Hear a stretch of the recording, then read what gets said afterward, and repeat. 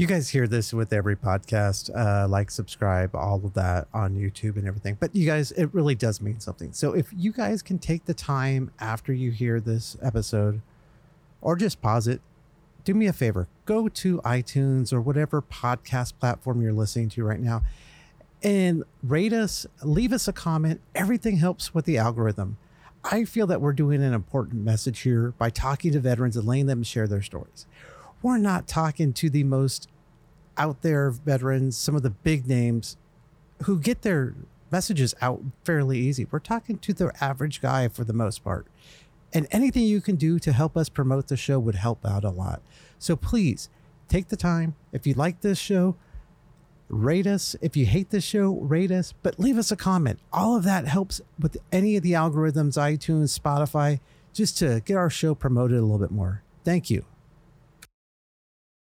On this episode of After the Battle Campfire, I talked to Rick Everett, an amazing artist and a reconnaissance Marine. I met him while I was recovering at Brooke Army Medical Center, and he was part of 4th Recon Battalion.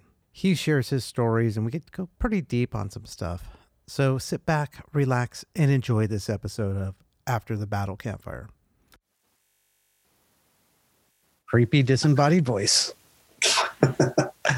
All right, we're back again, and I'm here with my buddy, former Marine, Rick Everett. Welcome.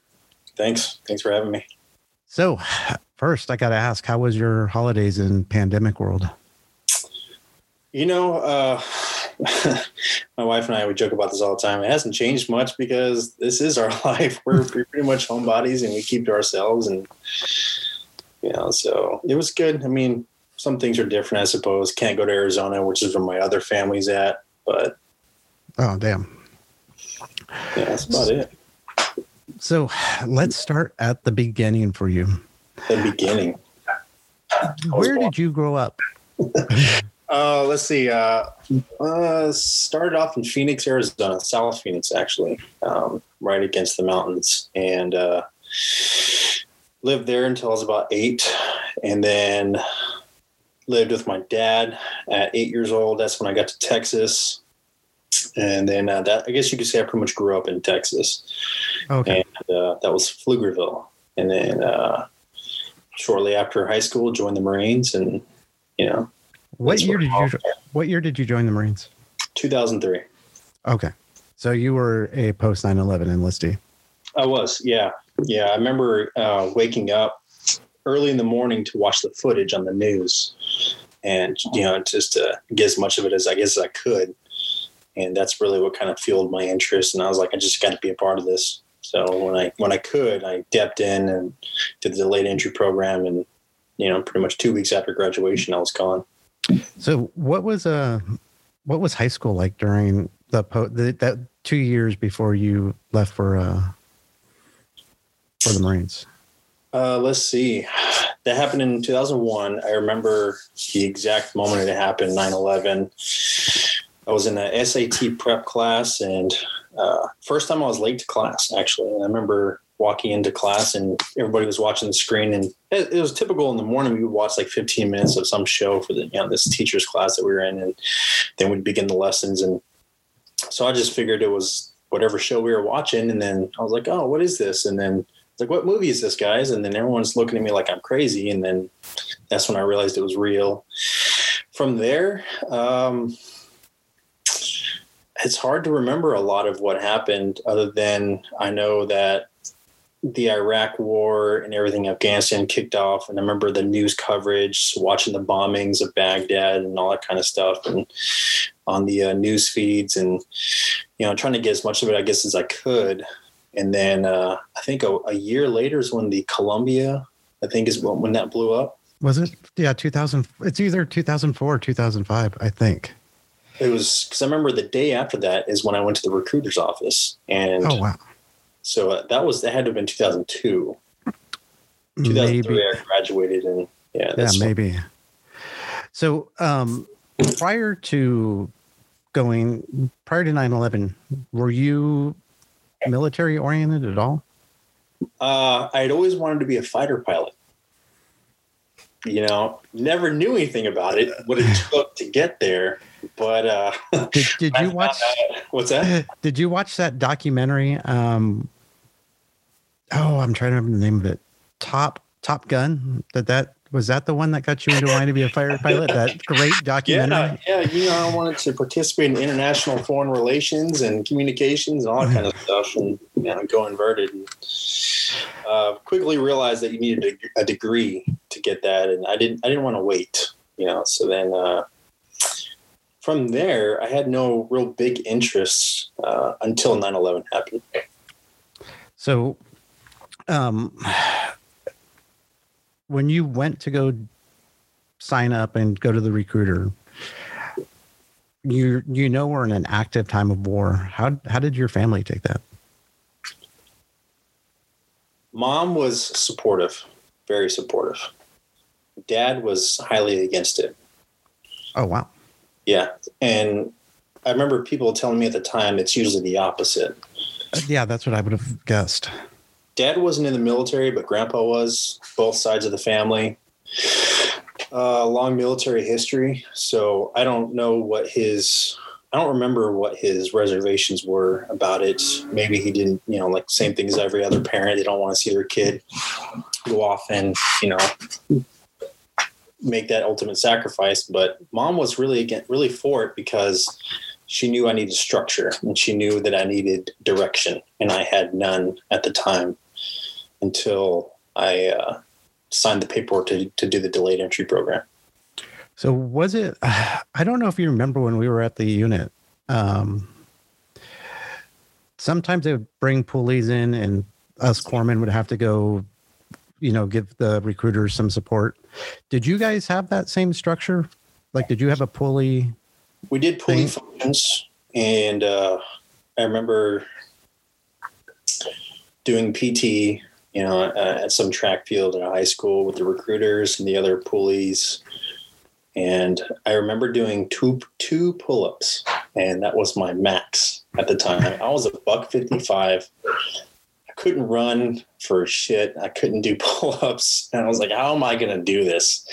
And then, I got in, and it slowly started going up from there, and how they do it in boot camp. They tailor you, break you down, they build you back up, all that kind of stuff. So were you an athlete at all in high school?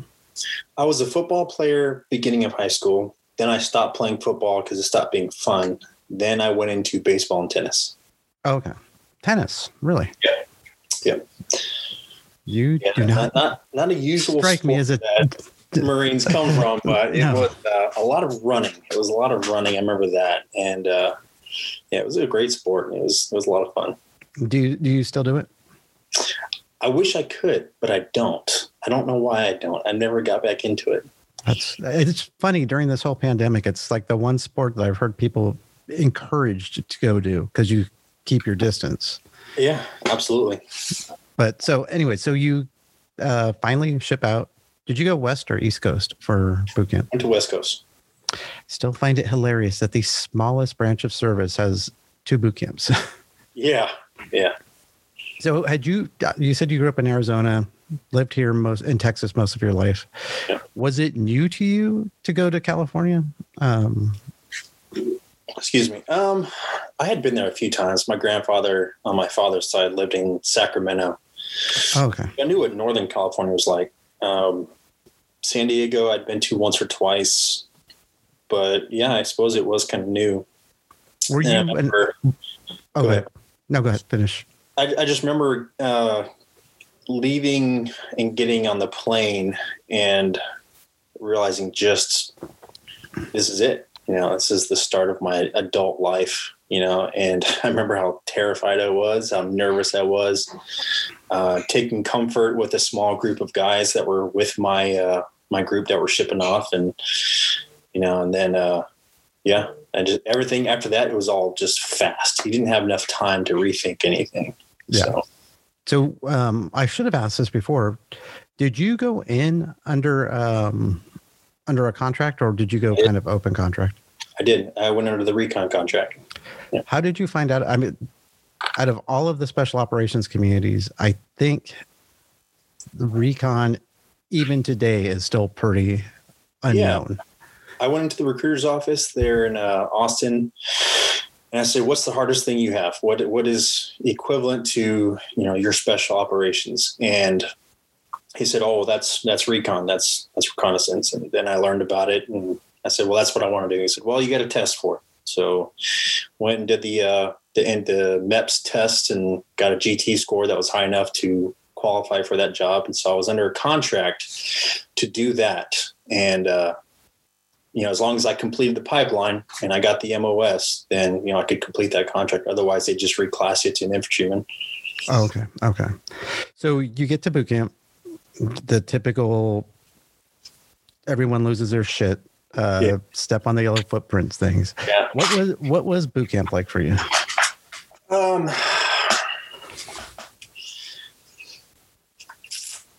remember it was very fast. It was shocking. A lot of guys describe a culture shock because they come from all walks of life, or they've stayed in one place for their entire life. And that wasn't me because I had lived in Phoenix and Texas and been all over a little bit. But it was, I just remember trying to do my best not to get yelled at, not to be the attention, to be the gray man as much as I could, and just do what they told me to. And it seemed to work out. So while you were there, I don't know anything. Honestly, I don't know anything about PI, Paris Island, but I know at some point in time you guys go up to Camp Pendleton for field exercises and range days. And I think you guys had the Crucible already at that point in time. We, well, you're in San Diego at the recruit depot for phase 1, phase 2. No, man, it's been so long. Yeah, phase 1, phase 2, phase 3, I think is when they finally do the field stuff, or phase 2 is field, vice versa. Anyway, you go to Camp Pendleton for the field stuff and the Crucible, and that's 4 weeks of that. And so you do the Crucible. I think it was back in the old days, it was the very last thing, but 2003, it wasn't the last thing. After that you had pool stuff, and then you had graduation, 2 weeks of prep for graduation, and I think final drill or something. And then, after the Crucible, I really don't remember a whole lot of it, to be honest. Damn. So the weird thing about San Diego for boot camp is you guys are literally right next to the airport. Yes. Yeah. It is. Then you go, 50 miles north up to Camp Pendleton. That's where you do all your field training. Mm-hmm. Do you remember your gas chamber? I ask everyone this. I'm always fascinated by people. Yeah. By people's reaction to their first time in the chamber. I think so. I know we did it a few times at Camp Bullis as well. So, I honestly, it's hard to remember, but no worries, man. Because I know that so many people, I mean, me with my background with the CBs being the nuclear, biological, chemical corpsman, I got gassed a lot. And with your recon background, I know you guys sucked up gas like it was cool too. Yeah. Even just some of it out myself. So we'll get to that later. So, that being said, so you graduated August, September of 2003? The boot camp? Yeah, it was, went in June. So I think it was August or September. Yeah, that's about right. So then did you take leave and come back to Texas, or did you just go straight up to SOI? I took the 10-day leave, I think is what it is, and went back to Texas. Did the motivated young Marine thing, and dressed up in my blues, visited dad at work, all that kind of stuff. Then went back to Camp Pendleton for the School of Infantry. And did your dad's reluctance change at all once he saw you back in uniform? He came to my graduation at San Diego, and he was extremely proud. And, I think he'd accepted it at that point. And then, so he was, everything from there on out was my son, the Marine, all that kind of stuff. So, yeah. So you do School of Infantry, which for people who don't know, all Marines, the adage, all Marines are riflemen. Infantry in that world, what they call the 03 world, go to the School of Infantry. Yeah. And then everyone else goes to, what is it, MCT or something? Yeah, Marine Combat Training. But so where they basically, that's all they do for that period of time. Once you got done with the SOI, did you go to directly to BRC, Basic Reconnaissance Course? From there, I came back to MART, Marines Awaiting Recon Training, which is the reserves version of RIP, Recon Indoctrination Platoon. From there, I spent Thanksgiving 2003 until April 2004. Okay. Yeah. So you know Army, well, I'm positive you know Joe Gonzalez. Mm-hmm. I got a few stories about Joe. I hunt with him all the time. Oh, yeah. In fact, that bison that you saw on my Facebook, we did that together last week or 2 weeks ago. So without picking on Joe, what was Mart like? It's funny you referenced Joe because Mart was... I remember the first week I was there, it was a gut check. That's when I first met Ken Sharp. Okay.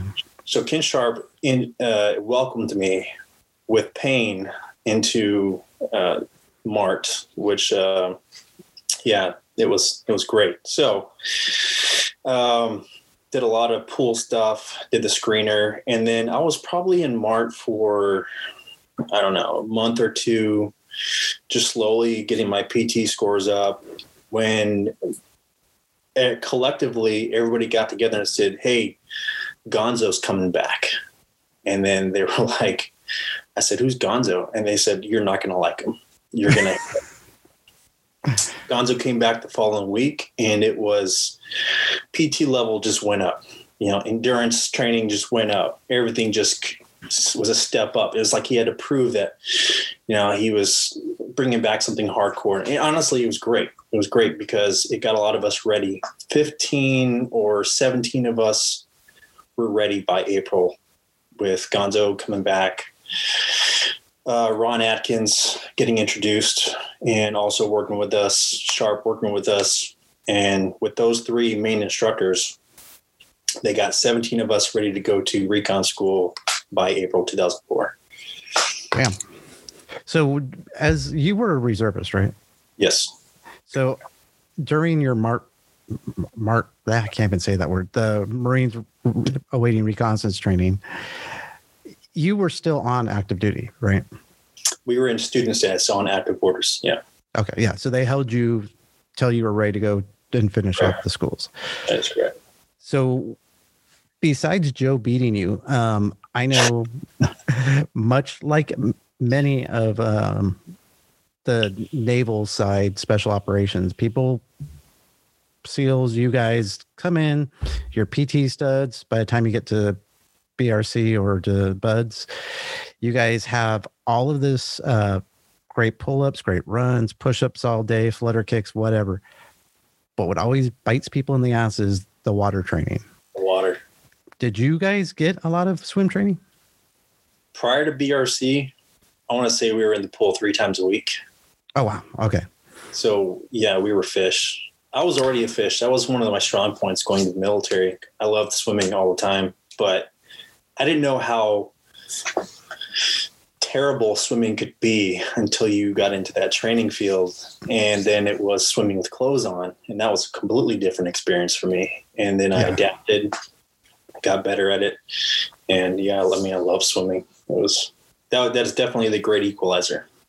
Yeah. I mean, and it seems, all the psych stuff that they do obviously messes with you, but when it comes down to it, if you can't swim, you're not going to, or feel comfortable in the water, you're not going to survive in your career path. Yeah. Yeah. So you get over to, then you fly back to did you go to California for BRC? I went to ARS, which was on East Coast. Okay.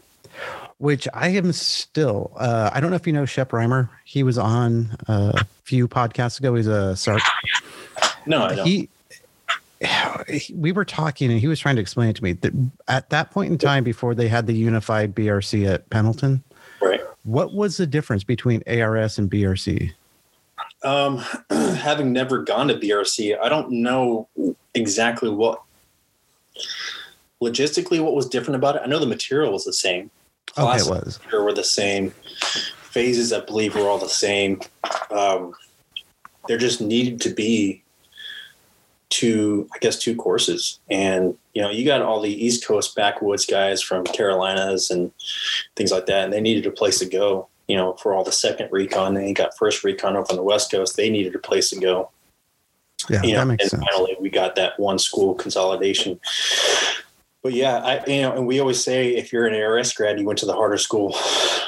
Well, I know that with the recon community, one of the big troubles that a lot of people have is land nav. Yes. And being a corpsman who went to field med in Pendleton, land nav was pretty easy. It's pretty desolate out there. You can terrain like crazy. Yeah, you look at a map and you see a big mountain. You're like, there. Yeah. I hear on your guys' side, on the East Coast, it's nothing but forests. So you really have nothing to. Dense forests and swamps. Yeah, it was difficult because you couldn't see anything off on the horizon too far. I just remember, it was like you would hit a finger, on a small hill. And you'd be like, I think this is where I'm at. Pretty sure this is where I'm at. And then you kind of do a little bit of the stuff they teach you. And I feel like I got lucky, but I'm sure some of it was skill. But yeah, land nav sucked. That was hard. So how long back then was ARS? 3 months, about 13 weeks. Yeah. So in your opinion, was it, I guess it would be two different worlds, but was it more difficult than going through boot camp for you psychologically? It was more psychologically stressful, definitely, because I feel like in boot camp, they kind of push you through. They make you realize I'm not going to say you can't drop out. I'm not going to say that you can't get pushed out of boot camp or you can't fail Marine boot camp, but it's pretty dang hard.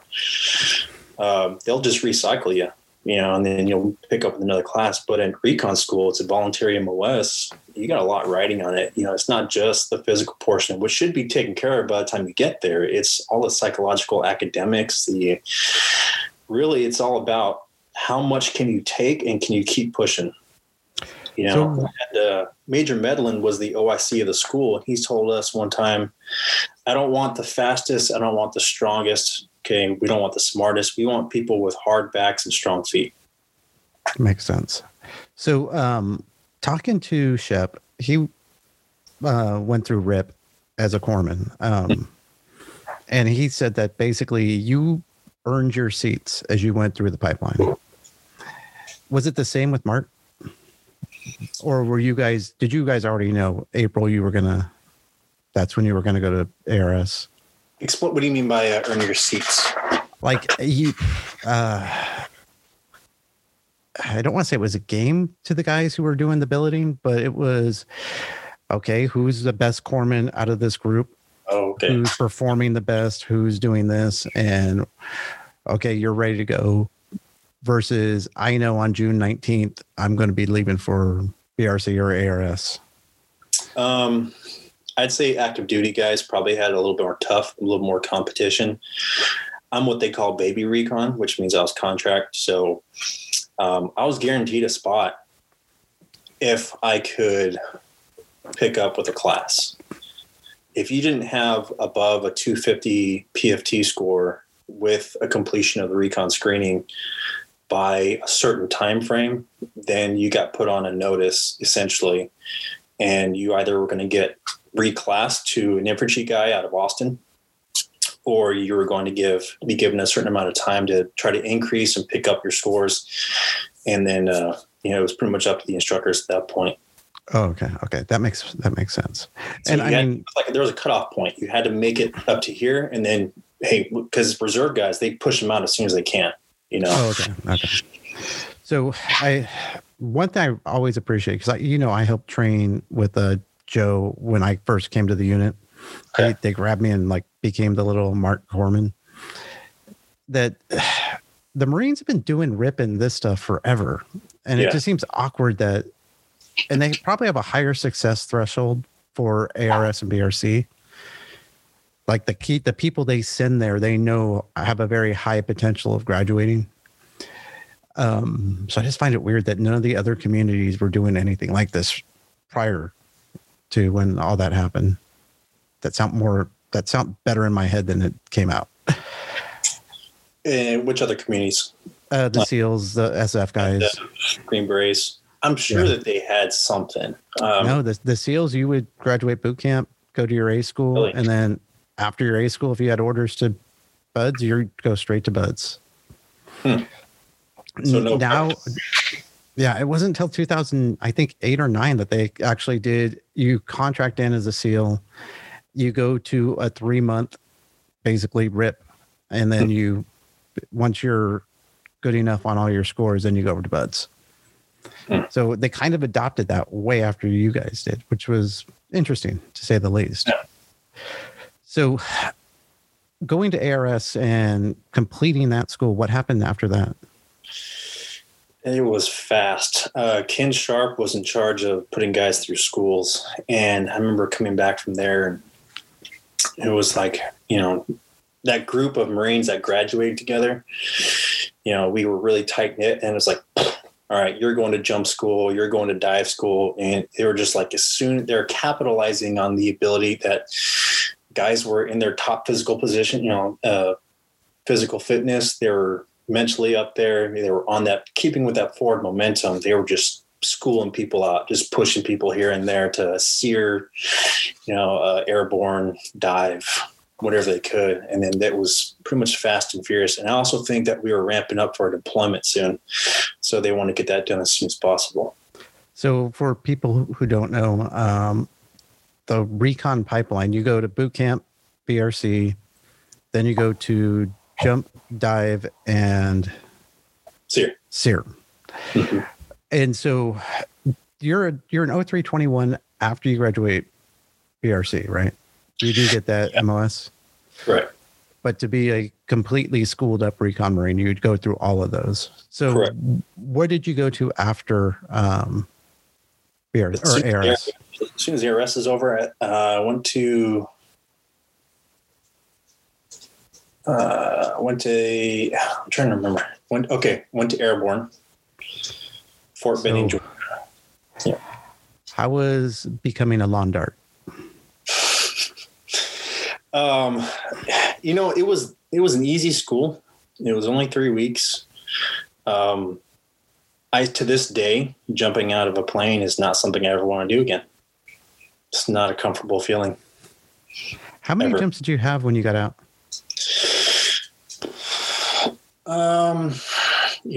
It's funny you asked me this because I was just looking at some paper and I saw my jump log and I didn't even go through it.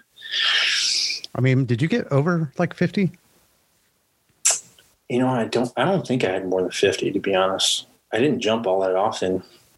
I jumped to keep up my quals, to make sure I got paid for it. And that was it. You leave jump school with your, 10 jumps or five jumps. And then you go back to the unit. Then you got to do your 5 various jumps to get your gold wings. Got my gold wings.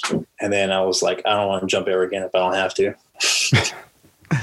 So you had no interest in going to, free fall. I forgot what I had Marine all the interest. I tried so hard to get to free fall, but it just wasn't in the cards because it wasn't a necessity.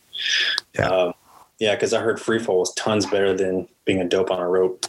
As someone who went through AFF with Nate Smith, on the civilian side, who was our Paraloft chief, great guy. Yeah, he opened that world. That was amazing. The free fall is rad. The static line, I've watched dangerous. Too many of you guys bounce. It's dangerous. I hit my last jump, actually. I hit the side of the plane coming out at the schoolhouse. Yeah. So girl in front of me, Army cadet or recruit or whatever she was, hesitated. I was already lined up to push myself out the door. And when she hesitated and stopped, the jump masters, I guess their SOP is to shove them out the door themselves to make sure that everybody else can keep going. There's no foul ups. I was already behind her at this point. So we both went out together. I remember hitting the side of the plane, opening my eyes to see my what's that? The line that comes out of your bag. Oh, the static line? The static line. There you go. Static line was in between my legs and the plane was going away from me. So I was upside down on my back looking at the plane, and that opening's coming. I didn't know at the time because there's so much going on. And then the opening came, it pulled my chute out and it just flipped me backwards. I had a stiff neck for probably 2 months after that. Oh, damn. I went to dive school with a stiff neck. I couldn't look to my left or my right, so I had to take muscle relaxers and all this kind of stuff. So was that the next school that you ended up going to after Airborne? Immediately went to dive school. I got back from jump school a week later, went to dive school. So I know that again, going back to what I said earlier about swimming, that there's an aspect that I don't think a lot of civilians realize about military diving schools. And you really see it in some of the documentaries from the SEALs. But talk to me about drown proofing. SF drown proofing, I think that's what they called it. It's part of the prerequisite to get into dive school now, to do the SF screener. Basically, you have to complete a series of exercises with like your feet bound, your hands bound. You got to bob up and down in the water for a certain amount of times.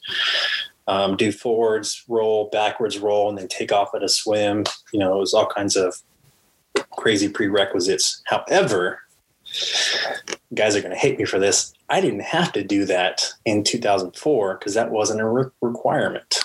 I didn't know that was, but I was actually thinking more of the where they beat you up underwater and steal your gear. Okay. Shark attacks. That's what we call those. Okay. Yeah, that was the end of the scuba phase, I believe. And you're going around these racetracks around the bottom of this pool and you're with a partner. They come down, the instructor comes down, they tap you for just a split second, and then you have no time to react. All you can do is just grab onto a strap and hold on, and don't clench your teeth because they're going to rip your regulator right out of your mouth. They're going to foul up your system, pull your fins off, pull your mask off, and it's just crazy, flip you around, do all kinds of fun stuff. And that was a blast. I loved it. I really liked it because you got to sit there and then you would problem solve, underwater. And those lines are built so that you never run out of air. If you were going in and taking a breath and it doesn't come and no oxygen comes and no gas comes, then it's only because your tank's turned off. Otherwise those things are designed to not actually kink up or foul up. So I think that's the number one reason why people freak out is they realize they don't have air and they automatically want to shoot to the surface. And their whole thing about shark attacks is teaching you how to solve your problems there instead of do the number one instinct, which is find air. Right. Which would be a big problem if you were doing a dive mission and you surfaced. Yeah. Give yourself an AG or something. So we talked about land nav earlier and how difficult it was where you went to ARS. Mm-hmm. I know that there are some, for lack of a better word, land nav aspects to the dive school that are requirements. Correct. How was learning all that stuff? It was a lot of math. It was difficult because, you got to learn longitude, latitude type stuff. Because now you're doing aquatic navigation, which is a lot different than, land navigation. And a lot of it was, whenever you're doing land nav, you got to do a pace count, correct? So you get your pace count so you can find out just how far 1 kilometer is, how many steps it takes for you to complete 1 kilometer. It's not that much different than when you're finning. By a certain amount of kicks and a certain amount of time, you should have stretched a certain distance based on what you've practiced, what you've done, knowledge, experience, and if you're going with the tides correctly. So it's a little bit of math. It's a lot of checking and guessing, I want to say. And for aquatic navigation, we were allowed to, you went subsurface, you were allowed to have one tactical peak per leg of the movement. So you would go subsurface, you would move until thought you were past a certain buoy, and then you're allowed to come up. And then if you were past the buoy, then you could start towards your target destination. If you weren't past it, well, then you have to calculate how much distance you're going to travel under the water to get past that threshold, that mark, before eventually you're going to have to turn and then head towards your target. So that's the difficult part of it. Damn. And I know from, again, talking with Shep, that you guys had some pretty damn long dives in terms of distance you covered. Yeah. I'd say they were pretty far. 2,000 meters, 4,000, I think, on one stretch. Damn. Just as someone who lap swims, that's a pretty decent amount of distance. Mm-hmm. So you guys finished that. So you're now schooled up. Oh wait, you had to go to SERE. Yeah. So which coast did you go to SERE on? East Coast, up in Brunswick. Or what time of the year? Maine. What's that? What time of the year did you do that? November. Let's talk about that. Yeah, cold weather survival. That was great. So, and knowing that you probably had a better chance of going to Iraq than you did to Afghanistan at that point in time. Yeah, at that point I knew I was going. Okay. Yeah, they had actually briefed us in between one of our courses that we were getting ready to go. And so I went to SERE school with the knowledge that I was going to deploy, I think, within 4 or 5 months. Okay. So you're going to start work up within 4 to 5 months. Oh, no. Okay. So you've basically joined active duty without intentionally joining active duty. That's exactly what happened. I wasn't a reservist until 2006. So you get to go to SERE. Go to SERE. In the jump portion of your training and in SERE, it's not special forces oriented.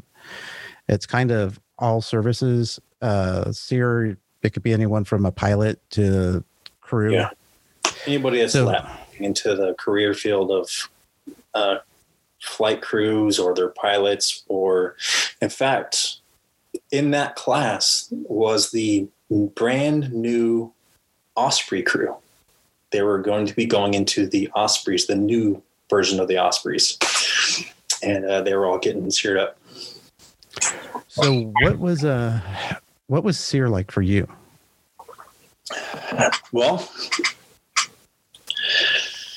it's all code of conduct training. So you learn all the code of conduct stuff, but it was focused on wartime resistance. Yeah. So you got your academics, which is a couple of weeks, and then you go into the field portion, which is, for us, it was a combination of field survival along with cold weather survival. So we got a certificate for that as well. And then you go into the resistance portion. And like going into any more detail, I'll probably be breaking classified. No. I just meant with the experience for yourself. Like how did you deal with it? Well, it's, I don't remember it, honestly. I remember little chunks of it. I remember Rudyard Kipling's boots on the speaker in my cell. I remember what the cell looked like. I remember the setting. It was snowy. It was a lot of forest, a lot of birch. So you got the full cold experience. We did. Yeah. We got the bunny boots and the parkas and all that kind of stuff. Yeah. I know. Remember hallucinating? That's not a good thing. I know that from what people have said publicly, so this isn't part of the classified thing. When you start your field exercise, mm-hmm. You're typically paired up. Were you paired up with someone that was, say, more special forces oriented versus flight crew? Not at all. We were in a team of, I think, 4 or 5. Actually, it wasn't pairs. And we had to go from point to point to point. You could get caught before you hit your final destination, but everybody was going to go with the resistance regardless. Right. So we made it all the way to a camp where they gave us chicken noodle soup. I'll never forget that. And then they catch you. But yeah, no, I did not have anybody that was had a lot of tactical sense. I had a guy that flew a desk before he was moving into flight crew. He was an E6. He was in the Navy, and he was an asshole. He was a jerk. And he thought he knew everything. And I was the only guy who had any kind of land nav experience. I just remember him second guessing all my points and my routes and everything that I was doing, because I was the point man for this little team that we had. And the SEAL that was our instructor that was kind of walking along with us for the first day, he recognized that there was some issues, some tension there. So he had, helped us deal with that, and, telling this guy, hey, this is what he does for a living. Let him do his job so you don't get caught, because he's doing everything right. I remember one point in time, I got so frustrated with this E6. I don't even remember. I remember what he looked like. I don't remember what his name was. And our instructor, we stopped for a break. He pulled me off to the side, and he gave me back my 2 cans of Copenhagen that they take from you in the beginning of the field portion. And he was just like, hey, look like you need this, go ahead and have you and sit down, let's talk. So we hung out. I remember that. And then once I calmed down and stuff, went back to my team, got back together with them, went over the route, the plan, and then, went and did our objectives and our points and stuff, and then made it all the way to where we were supposed to go. And then we got caught. Yeah. I've always been curious about that part of SEER School,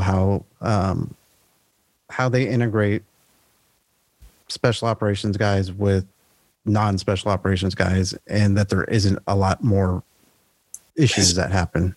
I'm sure there are. It didn't seem to be too terrible on our aspect. I remember when it came time to build a shelter, I do remember that he was one of the guys that didn't want to help. So I'm an E3, he's an E6. I'm not going to tell him what to do. So I just tried to do as much as I could, lead by example, I guess, and paid attention to how they taught us how to build shelters, built the shelter with my team, and then we bed down for the night. And were you an outdoorsy kid? Outdoorsy in the way of hill country, Texas. Yes. So, I mean, hiking, hunting, all that. Did some hunting, kid, a lot of fishing. There was a lot more fishing, actually. Yeah. So so the outdoors wasn't foreign to you? No, not at all. Maybe the cold weather was foreign, though. Yeah, that was different for me. So you get back to the unit and you are now schooled out. You've done everything. You got a deployment coming up. Yep. What was that conversation like with your family? I don't remember, honestly. I think they knew it was coming because it was all over the news, and it was only escalating from where we began. I don't remember the conversation, to be honest. And this was what, 2000? That would have been 2005? Yeah. So you guys get the go order.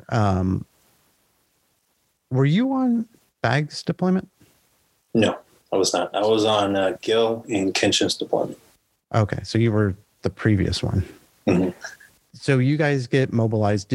Was it 4th Recon that got mobilized, or was it, or were you guys augmented out to somebody else? We were augmenting 3rd.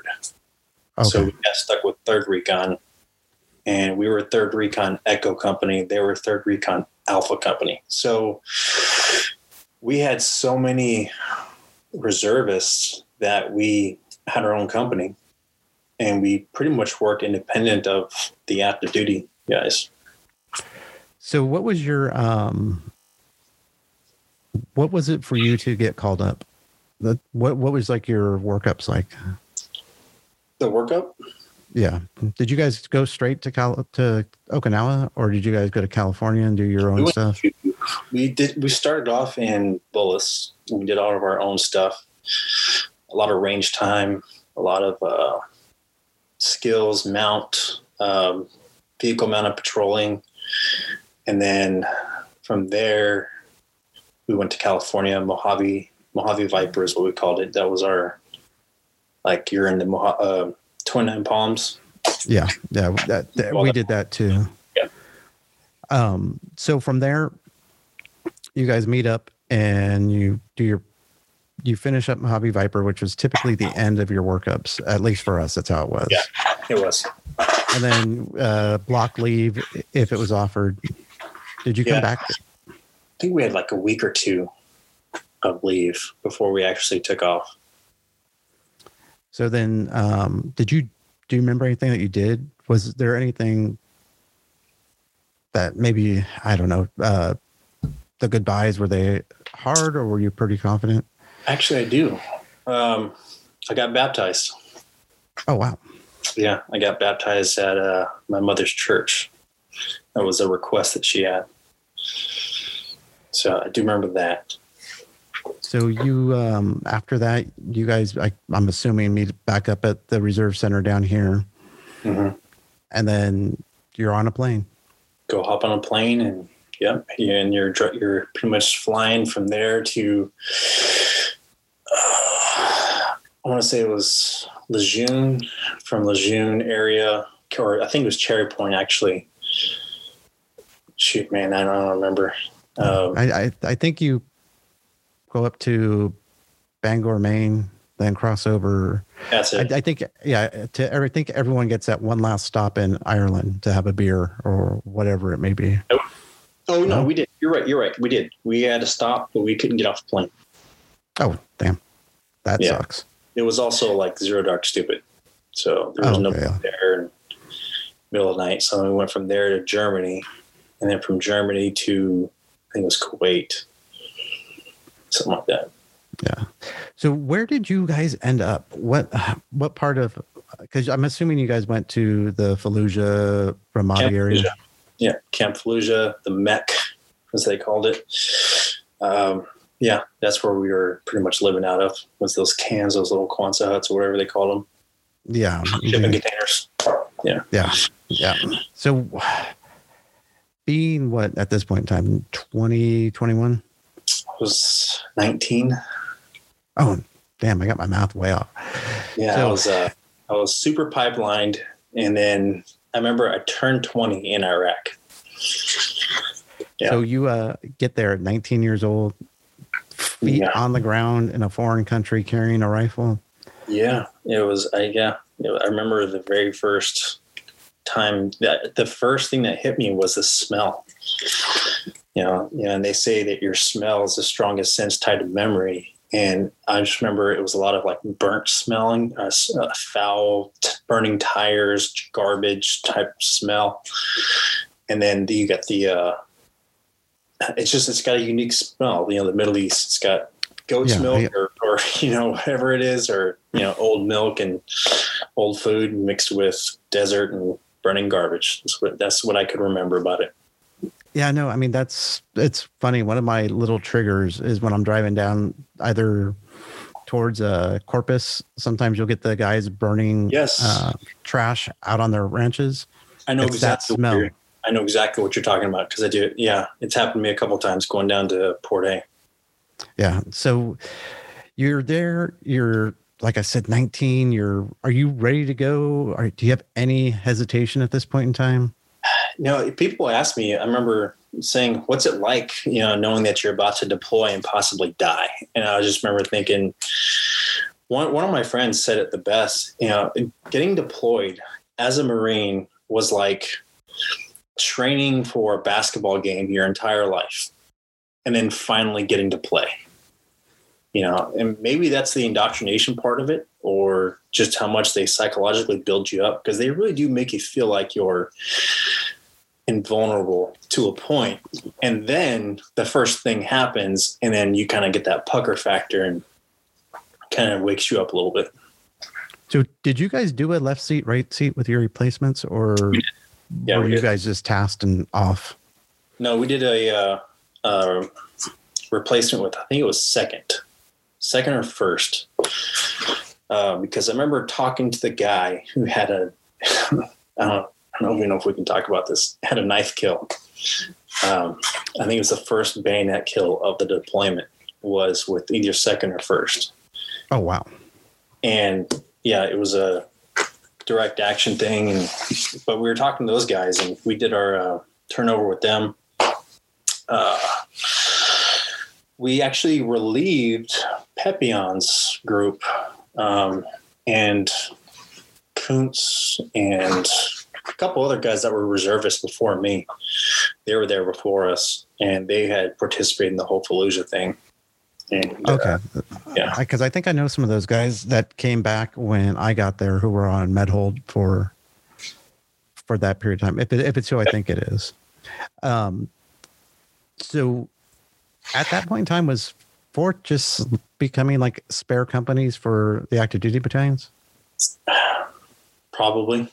Because I know they deployed as like as a unit for the invasion. We did. Yeah. So, all right. So you're in country. You do your left seat, right seat. What was leaving the wire like for you on your first? I remember the first moment. Middle of the night, we go up to the checkpoint. We do our thing with the guard, let them know we're about to head out, call it in.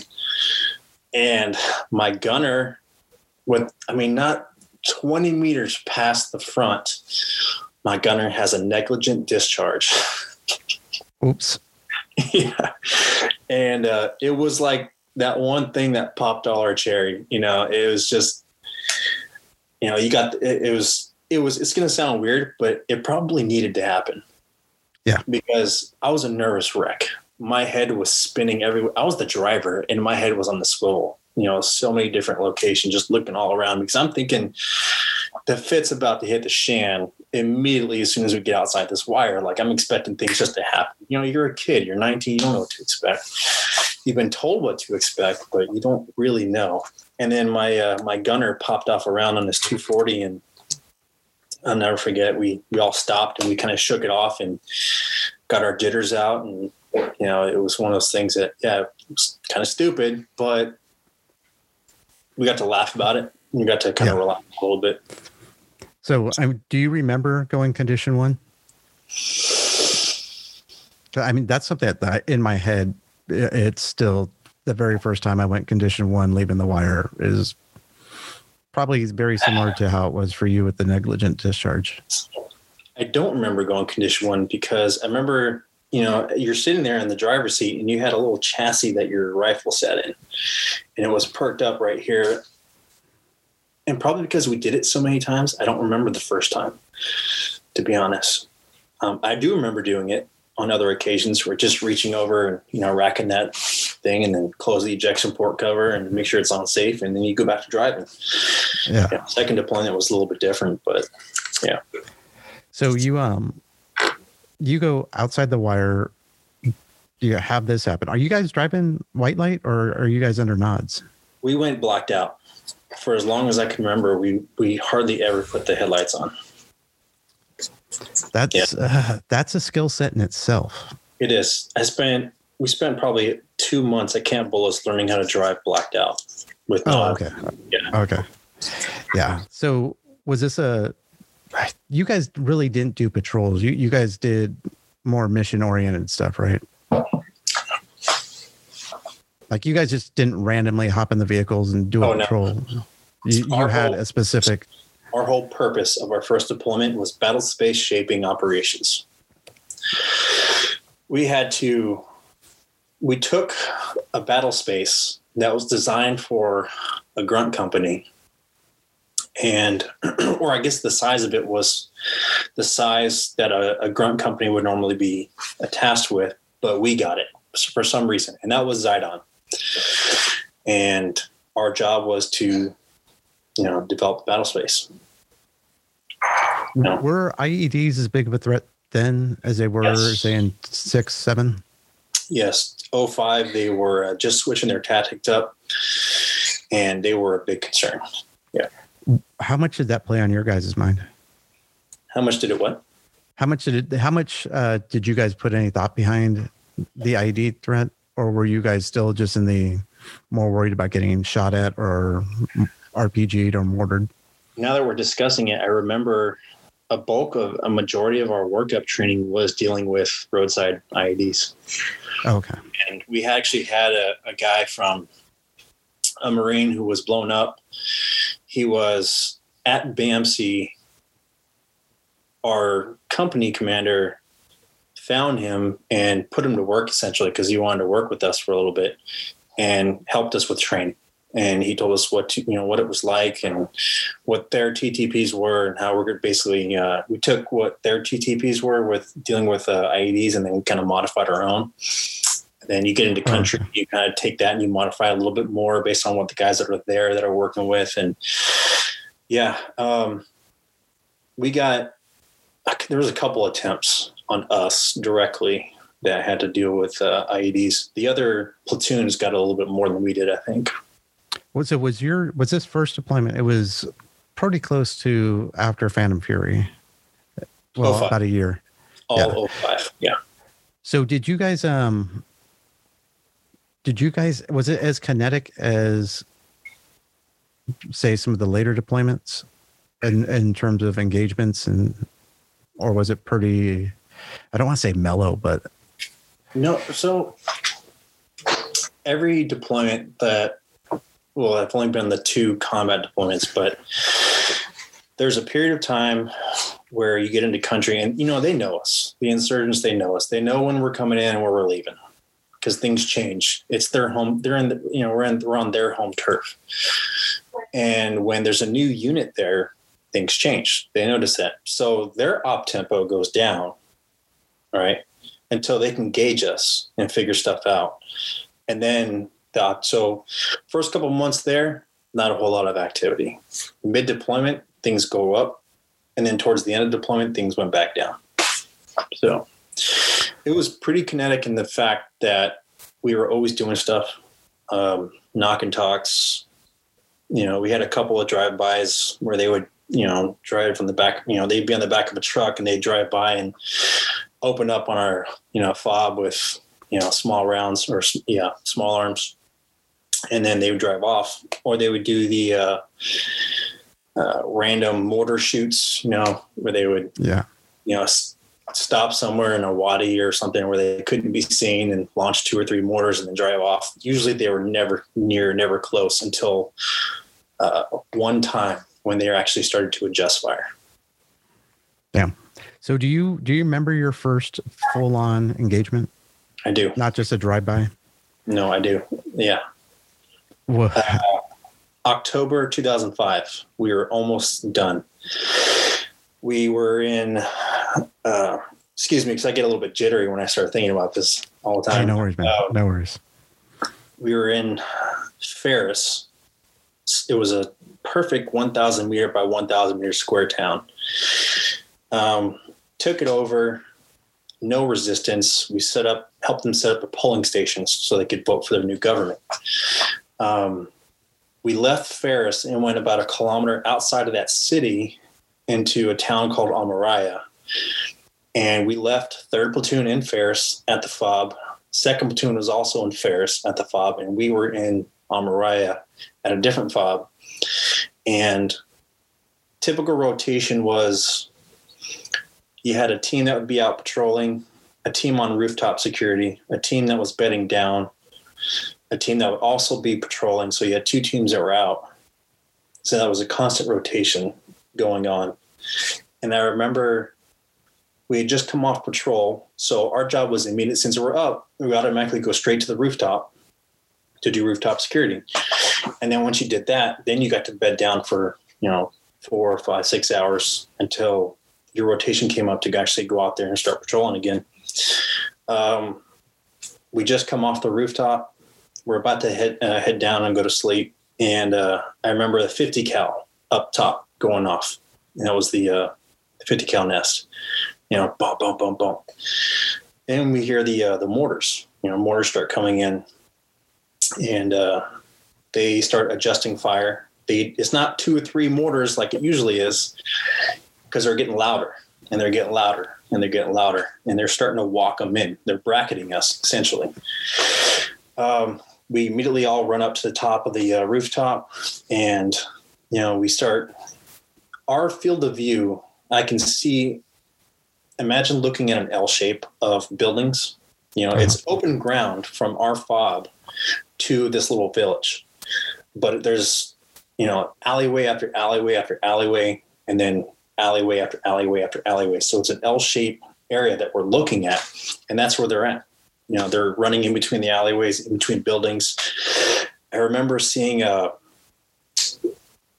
military-aged males with the little caps on their head and beard in what looked like a blue mechanic's jumpsuit with an AK-47 running in between buildings. And that's the first guy I aimed at and tried to kill. I don't know if he did die because he kept running. But yeah, you would see a bunch of that kind of stuff. You'd see the muzzle flashes from buildings going off. And essentially what they were trying to do was do an L-shaped ambush on us, and they had a perfect spot for it. Then we get the call, hey, Team 1 and Team 2 are out in the town right now. They're surrounded. You need to go pick them up. So my team, which was Team 4, we get down off the top of the roof, and we have other people up there, other Marines. We go down, we hop in the vehicles, and 2 vehicles. So we take off, we head to where their location is. We drive down an alleyway, open up the hatch in the back because we had those, the high backs. Oh, okay. Yeah. And then let those guys in, pick them up, took off out of the alleyway, went the long way around back to the fob. We went into the fob and opened the wire up, walked in, or drove the vehicles in, closed the wire up, and everything got quiet. Everything stopped.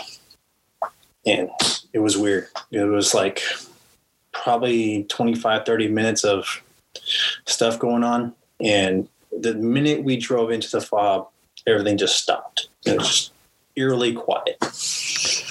Weird. Yeah. So after all that was said and done, come to find out, it was a coordinated attack because in the town of Ferris, where you had 2nd and 3rd, they had also been attacked at some of their checkpoints. So it was going on. It was going on at the same time, and yeah, so it was a pretty coordinated, pretty well coordinated ambush or attack on us. How far away were the 2 cities or towns? Sorry? How far away were the 2 towns? I want to say maybe a kilometer or 2.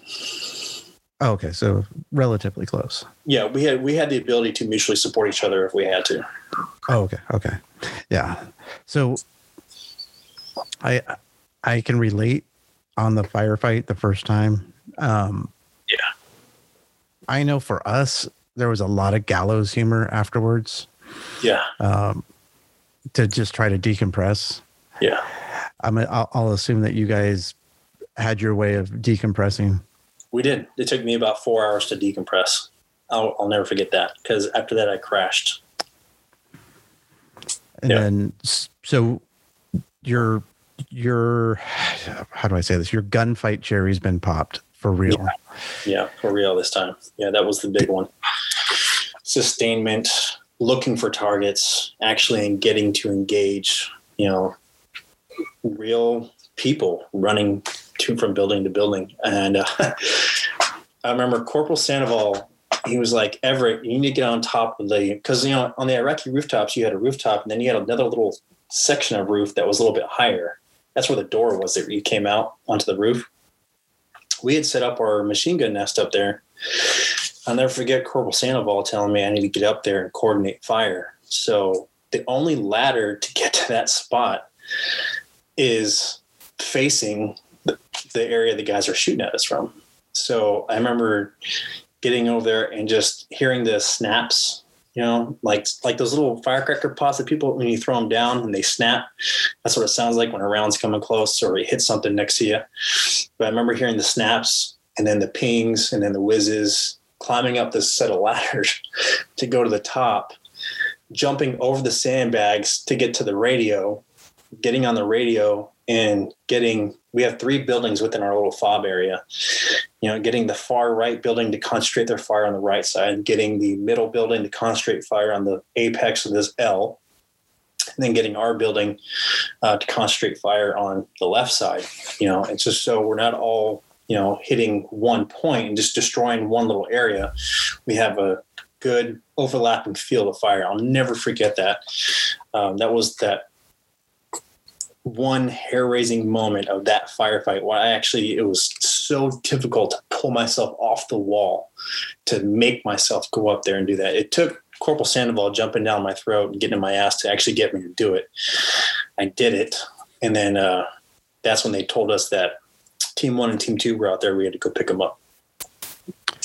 So you, were you still a driver at that point in time?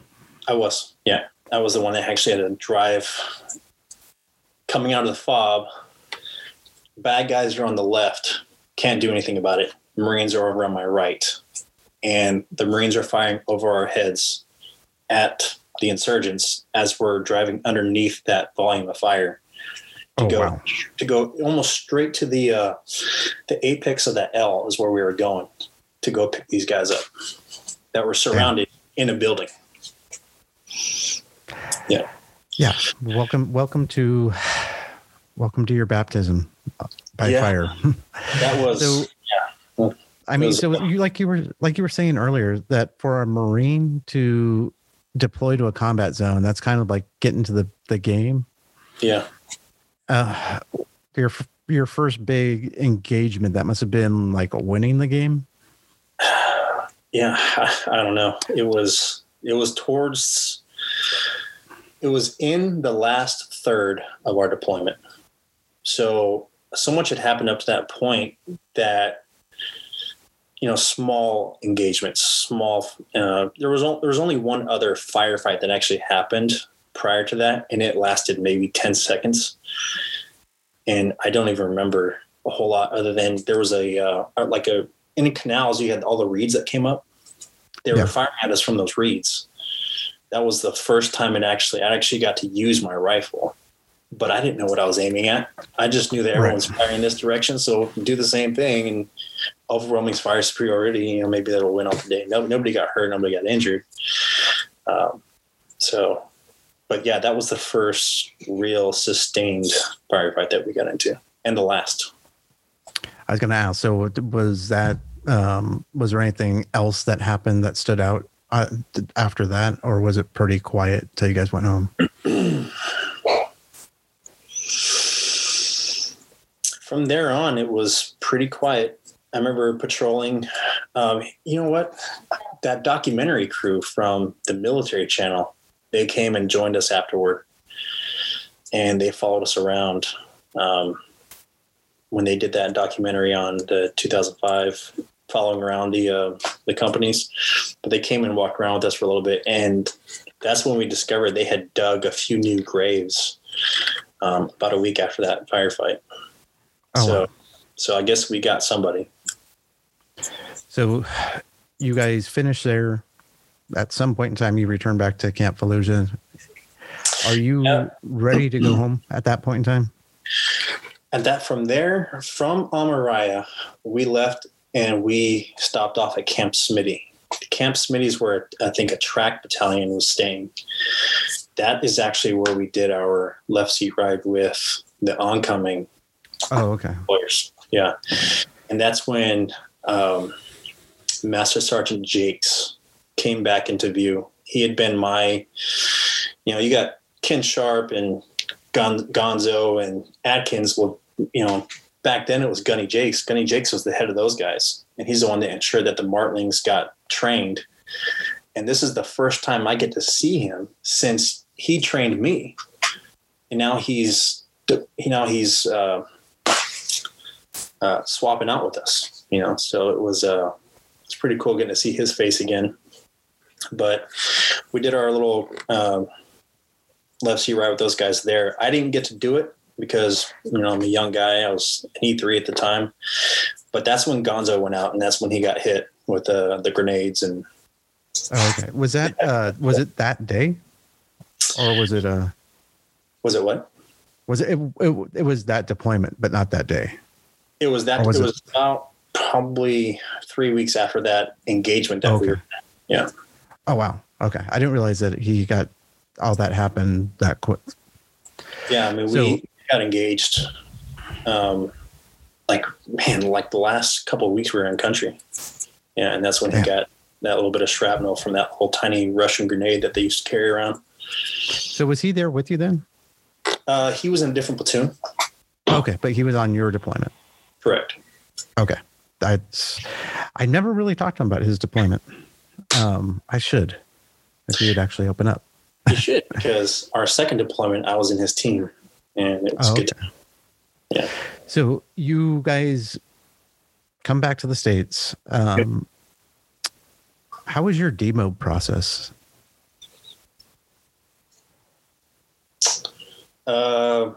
Cherry Point. We stopped there. I don't remember if we went to Lejeune or we went back to California. I don't think we went back to California. I remember isolation was about a week or two.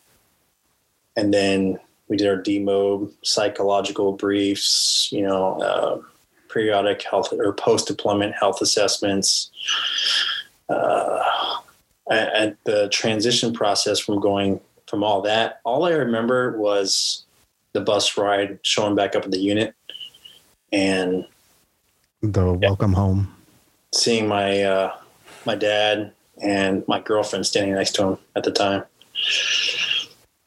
Yeah. And welcome back. So you are now, after this long journey, finally a reservist. Yeah. Came back. I didn't even know how to be a reservist until that happened. I chose to stay on to complete the 1 year of orders, I think is what it was. And then I stayed on a little bit longer to do Toys for Tots, just picking up because I think it was November, December timeframe. And then I finally dropped off orders and went back home to live with Dad until it was time to go again at the end of 2006. So you, so you literally were on orders for what, almost 3 years? If not longer? To the very end of 2005. Okay. Yeah. And that was the middle of 2003, so 2.5 years. Yeah. Damn. Halfway past a regular active duty contract. So what was life like in between drills at that point in time? I remember getting on my father's nerves a lot. I'm still a kid and I had no idea what the hell I was going to do with myself. I got a security job at a place called Advanced Micro Devices. And I was working security because my father knew the head of security for them. So then I got a job there. And that was my first civilian job, was being a security officer and doing the rounds, and just no direction whatsoever. I didn't know if I was going to go to college, whatnot. So I lived off of the money I made from that deployment. I think I came back with around 30-something thousand as a Lance. That was, I had no idea. Good money. Yeah. Yeah. And that was ridiculous. $33,000. I remember seeing that in my bank account and just my eyes going big. And of course I'm thinking I won the lottery. And I bought a car, it was a used car. So I wasn't dumb and got high interest rates, but it was a used vehicle.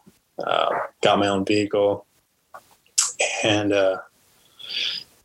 just did the drills. And then I met my ex-wife over the summer of 2006. We went to high school together, so I knew her from back then. And then started college. Her family kind of helped me get on the path of, what are you going to do with your future kind of thing. And so then I started college. A month into my first semester at college up in Waco, I get the call from Gonzo, and Gonzo's like, "Hey, we're going to head out the door next year. And, we want to know if because at that point it was a choice. You'd done your one pump as a reservist. You had to do it. Anything after that was voluntary. I don't know how that worked, but Yeah, I know that there was a dwell period. So I think both Navy and Marine Corps was like, I want to say a 5-year dwell. So you do your first deployment, and then they can't make you do another deployment for, I think, 5 years, but you could volunteer. Yeah.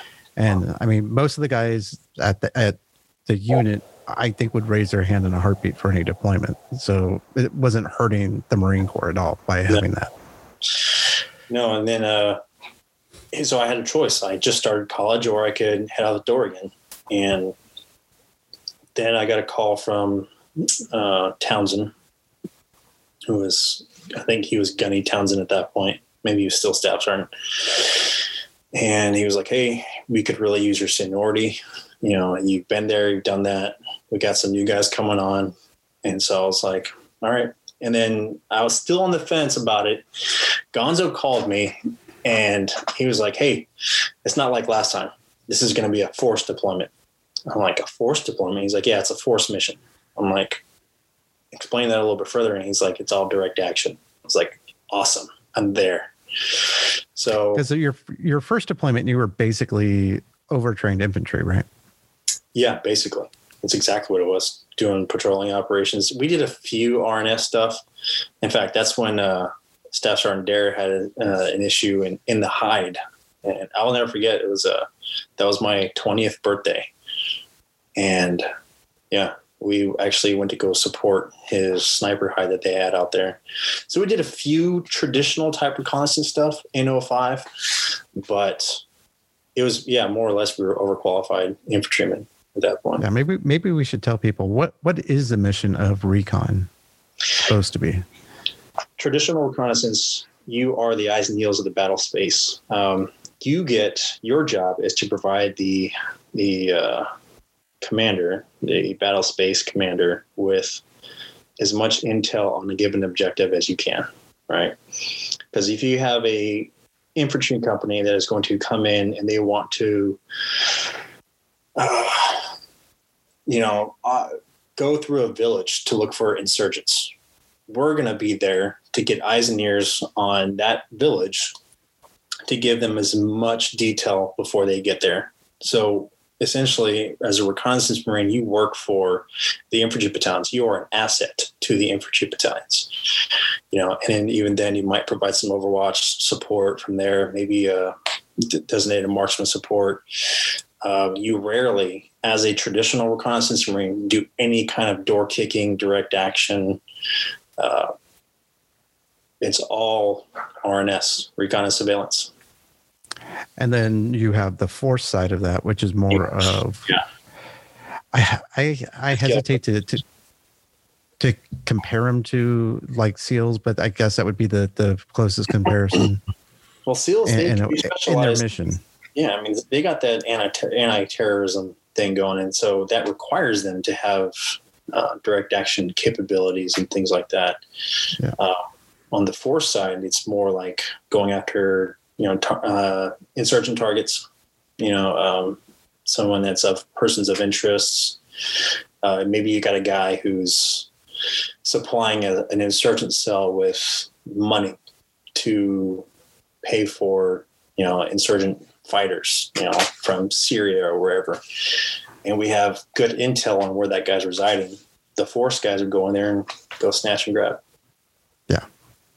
Okay. So we were saying that Gonzo was telling you that this was going to be a whole different mission set, that this was going to be basically what all that training that you had been doing is set you up for.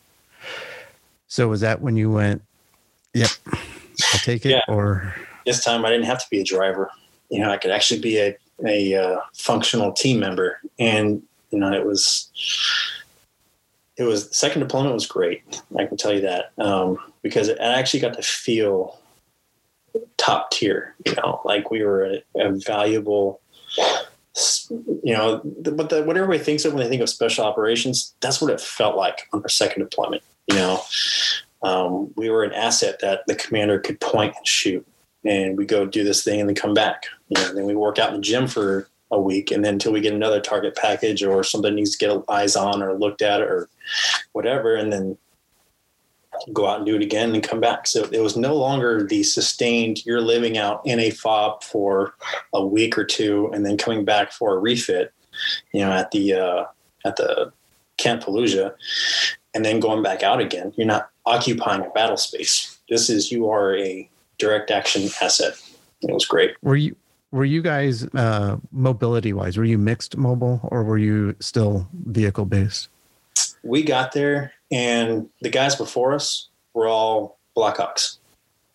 That was Sharp's deployment, the 2006. Okay. That's when everything. I guess maybe that was your deployment. Yeah, I was there in October 06 to. I got medevaced out in March, but my guys came home in April. Same time frame. Bags and Llewellyn went. Yes, so we were there. We relieved you guys. Right? Okay. Actually, I was helping Staff Sergeant Dare train you guys up for your pre-deployment. Well, I wasn't with Recon during my deployment. I was with Team Gator. Gotcha. Or as I call them, IED bait. But yeah, I'll have to remind you of what our mission was. It was a shit show.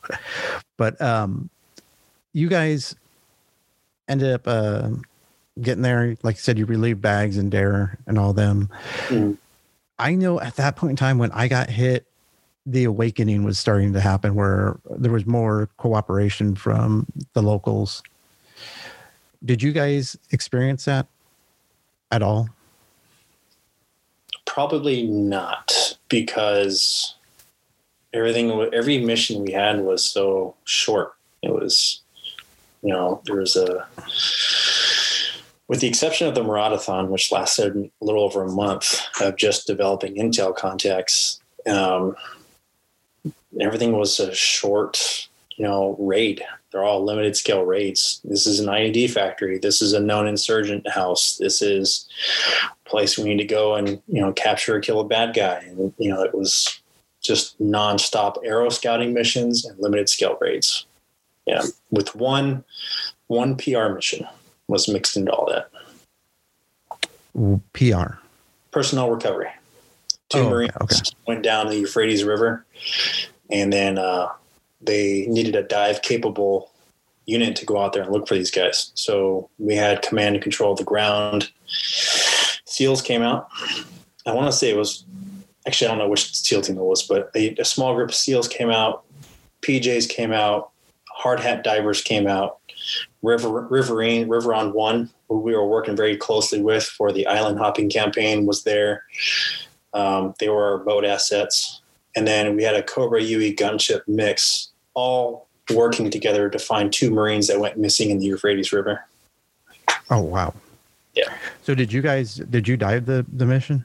I did not. I was outer cordon, or I was security support is what I was. Gonzo got to dive it. And yeah, and Smith, a couple other guys that were more senior to me, with a little bit more dive experience, got to go down there and actually scuba dive the Euphrates and look for these guys.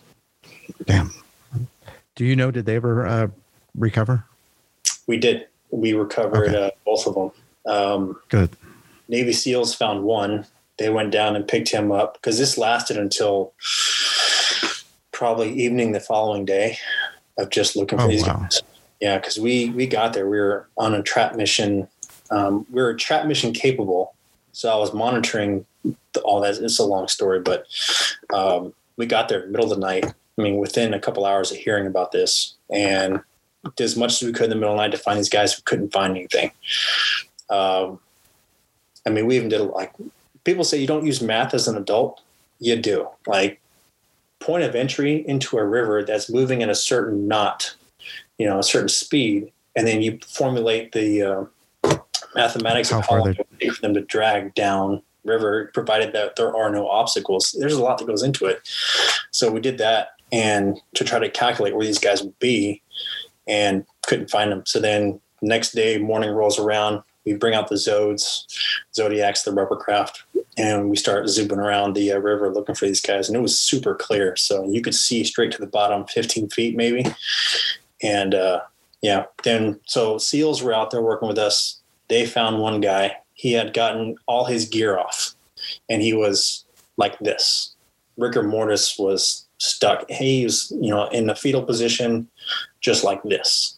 And he was stuck like that. They brought him up from the bottom with just like that, stuck him in a black body bag. And then hard hat divers went out there, but debris kept getting caught on the lines. So they had to bring them back. And then hard hat divers, we located that guy. Hard hat divers went back out, retrieved him, and then brought him back to the bank. And then all I remember about that guy was seeing his wedding ring still on his finger. So, damn. Yeah. Were these aviators? Say again? Were these aviators, or were they just... They were infantry Marines. Oh, wow.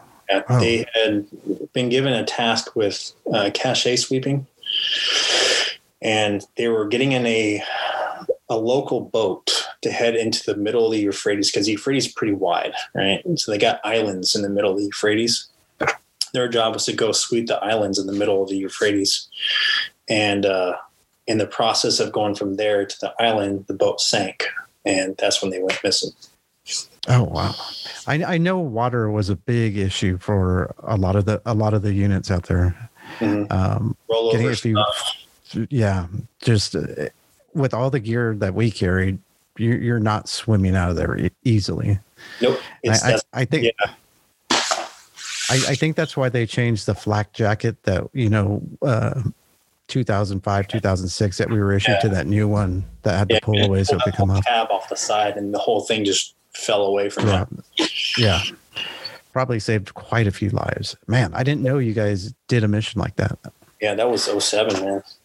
They were still wearing interceptor vests. That's why. Oh, wow. They didn't have the easy pull away tabs that we did. One guy, the second guy, he had just barely gotten his flight jacket off. It was hanging on one arm, and yeah.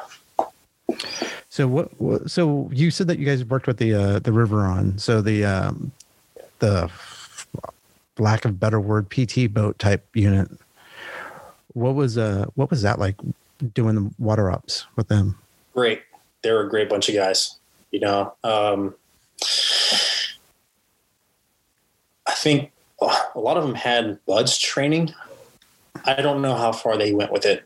And, for a guy to say, yeah, I went to BUDS and then got washed out to then join the Riverines was kind of a slap in the face.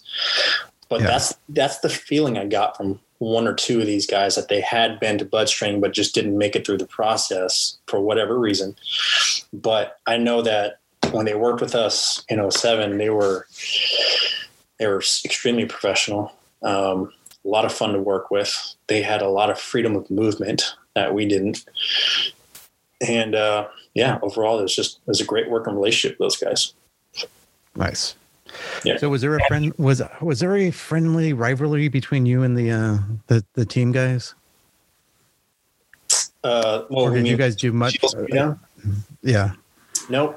No, there was no thought about it, because during we called it the Fallen Angels mission, everybody came together to look for these guys. There was no rivalry. There's no bitterness. There was nothing that, we had command and control of the ground.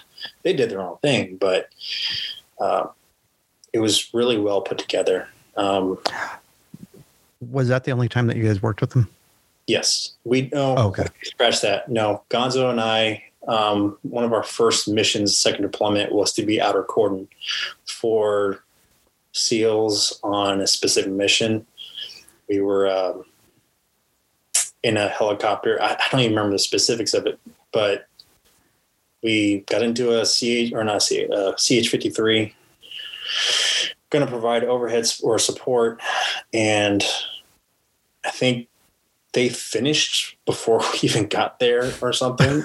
And we didn't actually get to support them. I don't remember a whole lot about it, to be honest. No, I get it. Yeah. But it was like the first or second mission of the second deployment. We got that really cool opportunity to help these guys out.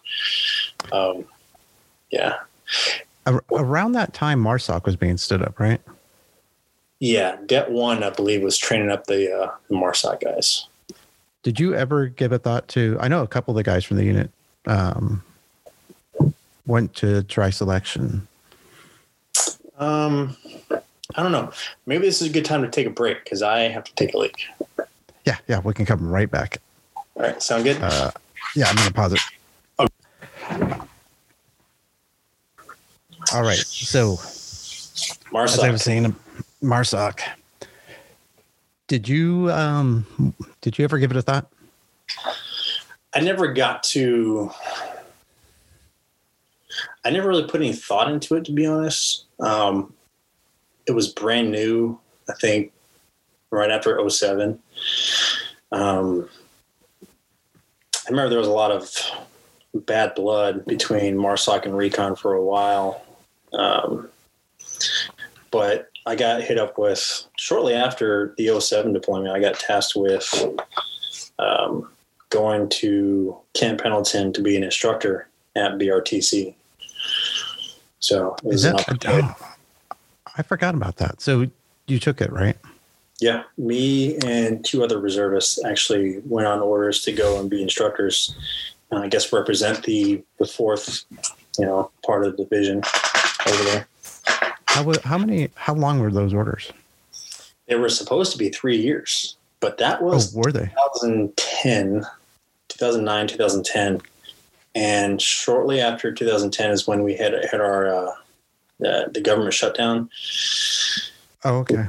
The debt ceiling crisis deficit crap happened during Obama, and all reservists on orders got canked. I was right in the middle of putting in my active duty package with another Marine to go active duty, and all that just got stopped. Damn. So, but yeah, I forgot about that. How bad it? Yeah, I forgot how bad the shutdown affected you guys. Yeah. So when you got back from your second deployment, was transitioning back to civilian world a little bit easier than the first? Nope, not for me. Well, okay. Yes and no. Yes, in that I knew what to expect. No, because I was freshly married, and I was a newlywed. I got married right before my second deployment. So that was first real year of marriage was following my second deployment. Probably a really bad recipe. Yeah, I can see that. So how long did that awkwardness last? A year. Yeah, it was because we did a lot of vehicle stuff and there was still a threat of IEDs. She got to experience firsthand what it was like driving on the highway, seeing a pile of garbage in the middle of I-35 and getting that kind of uneasy, kind of wigging out feeling in the back of your neck. And so she got to experience some of that stuff firsthand, but it wasn't nearly as bad as the first deployment. What about, did you go back to working as a security guard or did you go back to school? I forgot whether you went back to school or not. I did go back to school, but that wasn't until much later. I started working security. Morrell. You remember Ben Morrell? Yeah. Yeah. So he got me a job working security at Boeing in San Antonio.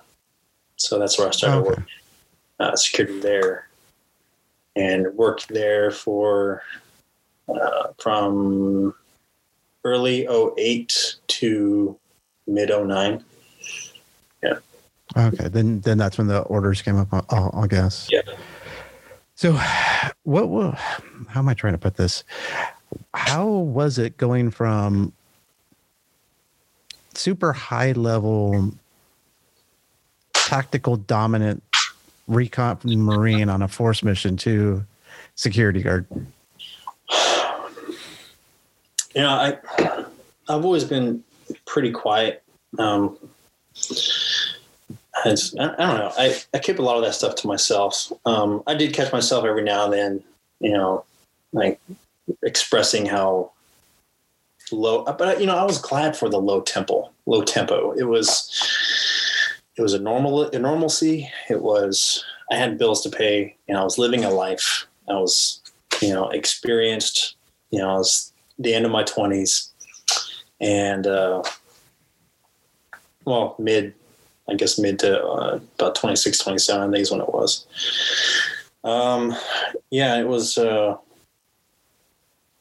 It was not bad. I quickly rose up. I went from being a regular security guard to being the site supervisor at Boeing for the security side on the contract side.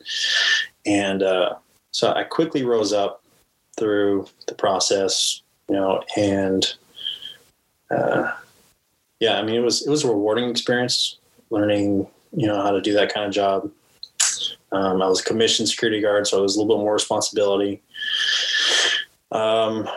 Being in charge of 3 shifts as a young man in, his mid-20s, being in charge of, all these older guys and on 3 different security shifts was pretty stressful, but it was rewarding, and I was learning a lot at the same time. The guys I was working for, my client, a guy by the name of Bob Sieper, was a former Green Beret, and one guy that they were all prior military, so they all knew. Oh, okay.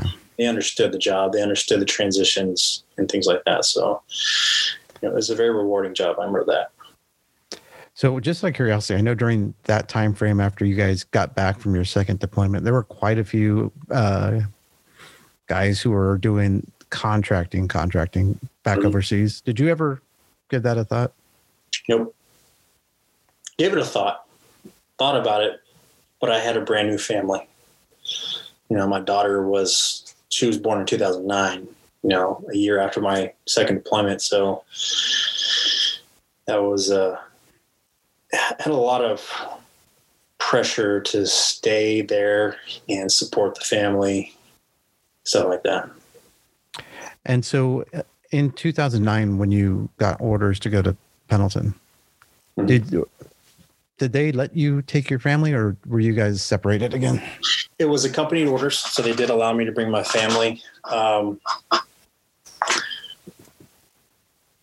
So I moved in with my sister in San Diego for a month until I could find a place out there. So I moved the family in with her. I was staying up in Camp Pendleton, until I could find a place out there in San Clemente.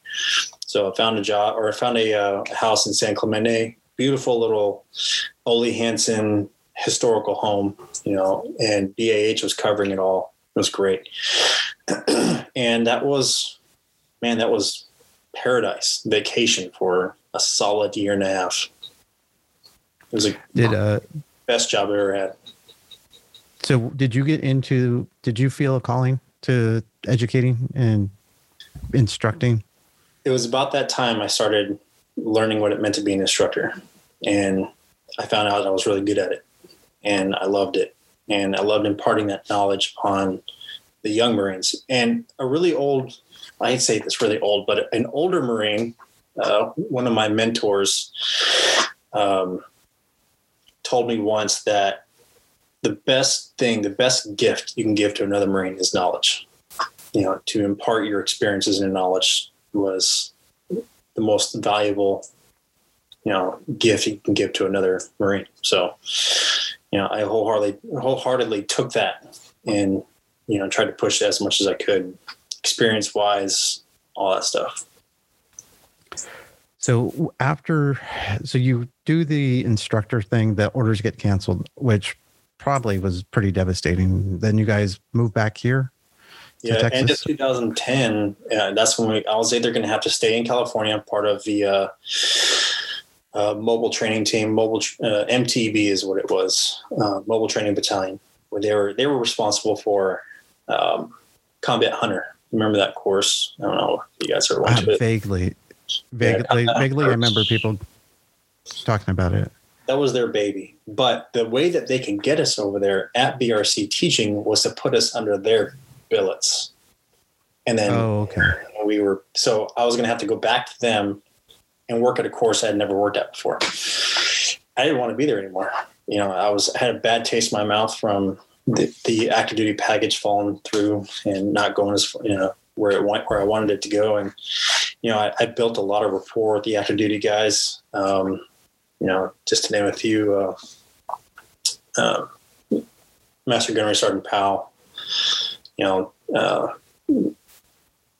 just Gunny Hartrick, John Crozier, all these guys that were part of First. I got to build up a ton of, credit with these guys. I got to give 4th Recon a really good name, just, being a workhorse over there. And then all that just got yanked out from underneath me. It's like, what the hell am I going to do? So in comes Major Murata, and I call him and I said, hey, what do you got going on? And, do you have a job for me? So I can come back home, come back to Texas. And he said, yeah. He's like, I have a great job for you. We're doing a thing with Northcom, doing security cooperation. So that's when I started working with Northcom doing security cooperation down in Mexico. And that's when actually, it's funny, you're corpsman, or I don't know if you were there for did you go down to the first one? I wasn't there for the first one. I was second one, okay. Second and third. Okay. Never mind. A friend of mine I got from LAR became one of the corpsmen for the first mission with Chris Patton, Max Moore. I don't think you met him. I think you were in California at that time because it was 2000. No, maybe it was 2010. 2011 officially is when I was with them. To end of 2010, I think November, December is when I joined the DET, and then we actually did the PTP, and then we went down to Mexico, I think, shortly thereafter. So that mission, were you guys mobilized? Were you guys mobilizing for that one, or were you on? See, I'm trying to think.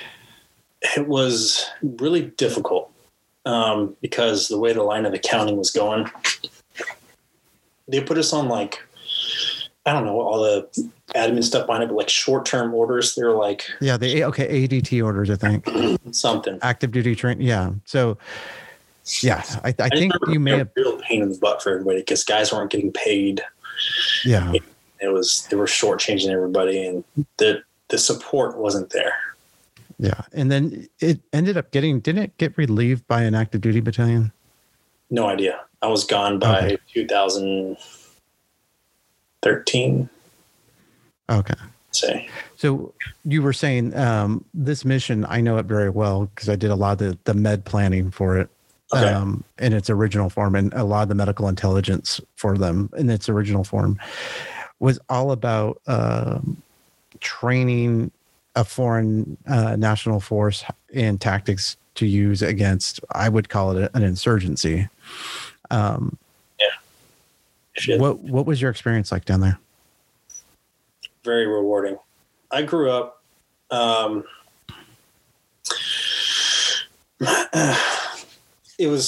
grew up in Phoenix in Texas, where you get a lot of prejudice toward different cultures, right?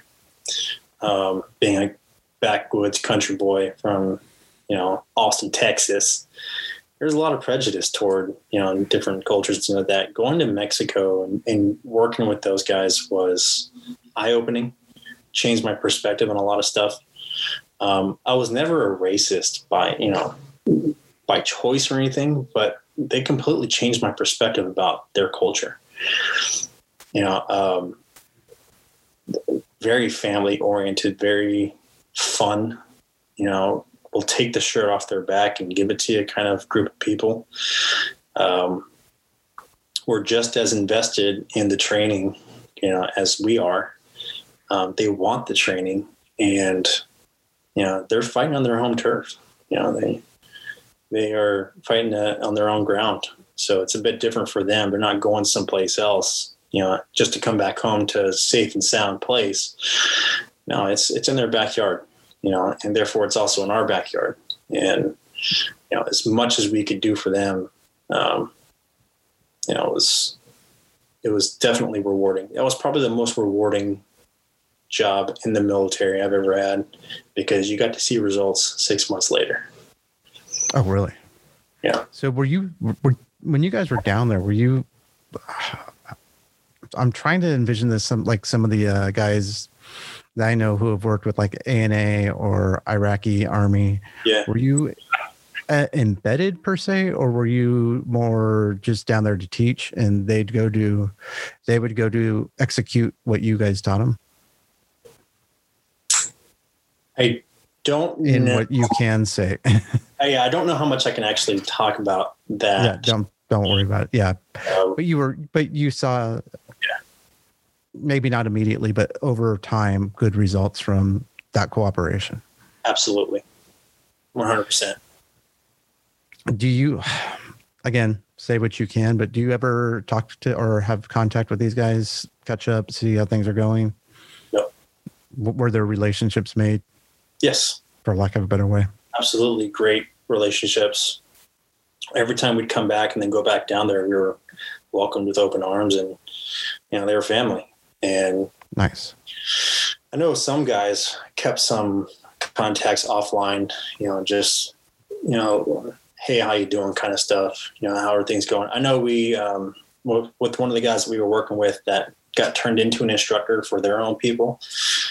He actually was killed a couple of years ago by the cartels. So it's just that kind of stuff kind of boom, right in your face. You know, it's in our backyard. Yeah. You feel really bad about that. So let's go to something maybe a little bit more positive. You have, it's now 2013. Do you leave the Marine Corps at this point in time? 2015 is when I finally left. I was back to being in reserve, full on reserve, staff sergeant. They stuck me because we came off of those orders. I left that mission and they didn't have a spot for me, you know, in the teams anywhere. And so they kind of stuck me off to the side, and I was a training platoon sergeant, which I had done before, you know, at BRTC and stuff like that. But being stuck in a place like that in a unit that, you know, could very well get deployed is where recon Marines go to die, pretty much. Yeah. I knew where the writing on the wall was going. They didn't have a spot for me. They weren't going to have a spot for me. Op tempo was way down. We weren't deploying anymore. My marriage was failing. I had a daughter who didn't really know me very well because she was my second born, and I was always going back and forth with the security cooperation mission. And it was just time to kind of let things go, start a new chapter of my life. So 2015, April 27th was my last day in the Marine Corps. And after that, what did you do? So did you go back to school? On the civilian side, I was actually teaching again. So I'm doing what I do right now. Actually, I work for a course called Evasion and Conduct After Capture, which is level B SEER, essentially. So is this a private? Is this 2014? Is this for private individuals, or is this for things more government related? This is the course. I mean, the course is for the military. Yeah, I'm a civilian contractor teaching the military. Okay. So what is that like, being a civilian contractor teaching for the military?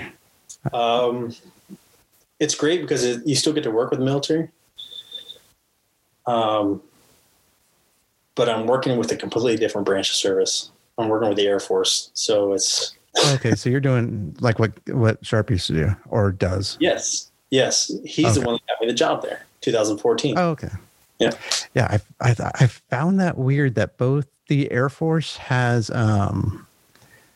they have an MOS. That's a SEER instructor MOS. Yes, they're the only one. They have, which is just bizarre to me that you want to go teach SEER school. I would assume that would just be a certain type of masochist that would be involved in that. SEER specialist maybe, but it's not that bad at our place. Again, teaching. I keep finding myself in these positions where I'm teaching, and you know, having that background really kind of led to the next one, then led to the next one. And when Sharp called me in 2014, he couldn't have come at a better time because I had just lost a house. My house had burned down, and oh shit, I remember that. Yeah, overwhelming amount of support from the community. I mean, guys were pitching in left and right. So I needed to find a job because I had to quit school to find a job. And then that's when Sharp called me and he was like, "Hey, I got a job for you. Come down and interview." Did that, got picked up with these guys, and been doing that job since 14. So do you just teach, or do you get to help develop the curriculum or anything like that? Yeah, I do a lot of teaching. Like you get to get a lot of academics, a lot of role play, evasion training, and now that I'm one of the team leads, I'm one of the. I also help out with anytime there needs to be a change in something curriculum wise. I can put my inputs in. But ultimately, it has to go up to Fairchild, which is our parent, of course, and this is where the Air Force does theirs. And then it has to get approved by them and then come back down to us. Oh, wow. Okay. So they keep a tight leash, I'll assume. Yeah, they do. So are you a GS employee then, or are you straight up contractor? Straight up contractor. Yeah. There was talk for a while of making us GS, but I don't think it ever went through. So now you've been doing that for a few years. Yeah. It's 2000. We're going to jump just right into the shit show. Pardon my French. It is 2020. Starts out pretty nice, I thought. Yeah, it was. How was your pre-pandemic 2020 life going? Well, kind of backtrack just a little bit. Yeah, please. 2 years prior to that, I got remarried. Disability kicked in for the VA. And, it's not going to solve everything, but it definitely helps you with navigate through life a little easier. Got married and found the right woman, and beginning of 2020 was great. I mean, I just bought a house, bought my own vehicle. I was finally where I needed to be. It's funny because this morning I woke up 2021. I have no New Year's resolution, only to stay on the path that I'm on right now. That's right. You are the first podcast of the new year. Yeah. 2020 was not much different. Actually, I was on the right track, brand new house, we were living a really good life. So did you see a change at all from, whether it was with your kids and not going to school or anything at work change for once the whole lockdown started? Lockdown started March, right? Yeah. Yeah. We got briefs prior to that saying that it could happen and to expect this and et cetera, et cetera. A little bit less time with my kids, I think, was because we got a constant revolving class going through our course, new students every week. So when they locked down everything, there was we kind of quarantined ourselves to make sure that if we picked up anything from any of our students, that I wasn't going to, give it to my kids or anything. So, so it was a way of life for myself and my wife. We didn't change all that much. We already did curbside pickup, with groceries, to, make things easier on ourselves. I fish on my off time. I spend time with my in-laws doing hunting and fishing and, just having a good time overall out in the country. And so life didn't change all that much with the exception of accessibility to amenities and the occasional movie night, It was very frustrating because we were scared we weren't going to have a job, if this course became not a necessity anymore, because the way contract work is never guaranteed. That's the one thing about you have to understand about being a contract worker on any side of the fence is it's not job security that you're after. So you got to that's super true. Yeah. So there was the threat of we may not have a job, by the end of this because, but luckily we did, and we still do. So with all of that, did you guys, you were mentioning that there was some concern about as students cycled in and out, exposure. Did you personally have any people around you that were affected by COVID? Several instructors contracted it, got over it pretty quick. Grandma on my mom's side, my mother's mother, actually just passed away last week from it. Oh, I'm sorry to hear that. It was kind of interesting though, because when she picked up COVID, she had to go to the hospital and get all the scans and everything. They found lung cancer. And one of her living will, requests was that if I ever end up getting something as bad as this, I don't want to go through all the treatments, and she had Alzheimer's. So, dealing with that was a whole nother thing. She had Alzheimer's and dementia for the last year and a half. So grandma wasn't really grandma to me, for about a year and a half now. But when she picked up COVID and they found that on there, it was kind of one of those things where it was like, if she survived COVID, quality of life would have just been super downhill for her. So, but she did not survive it. She got some really bad pneumonia and ended up. Oh, wow. I'm sorry to hear that. Last Friday. Yeah. So, in terms of, this sounds a little weird to say it like this, but in terms of your work and your skill set that you have, when the rioting and looting broke out, how did you guys deal with that? Like, did that affect you guys at all? Yeah, I live in Seguin, so no. Oh, I didn't realize you were that far out.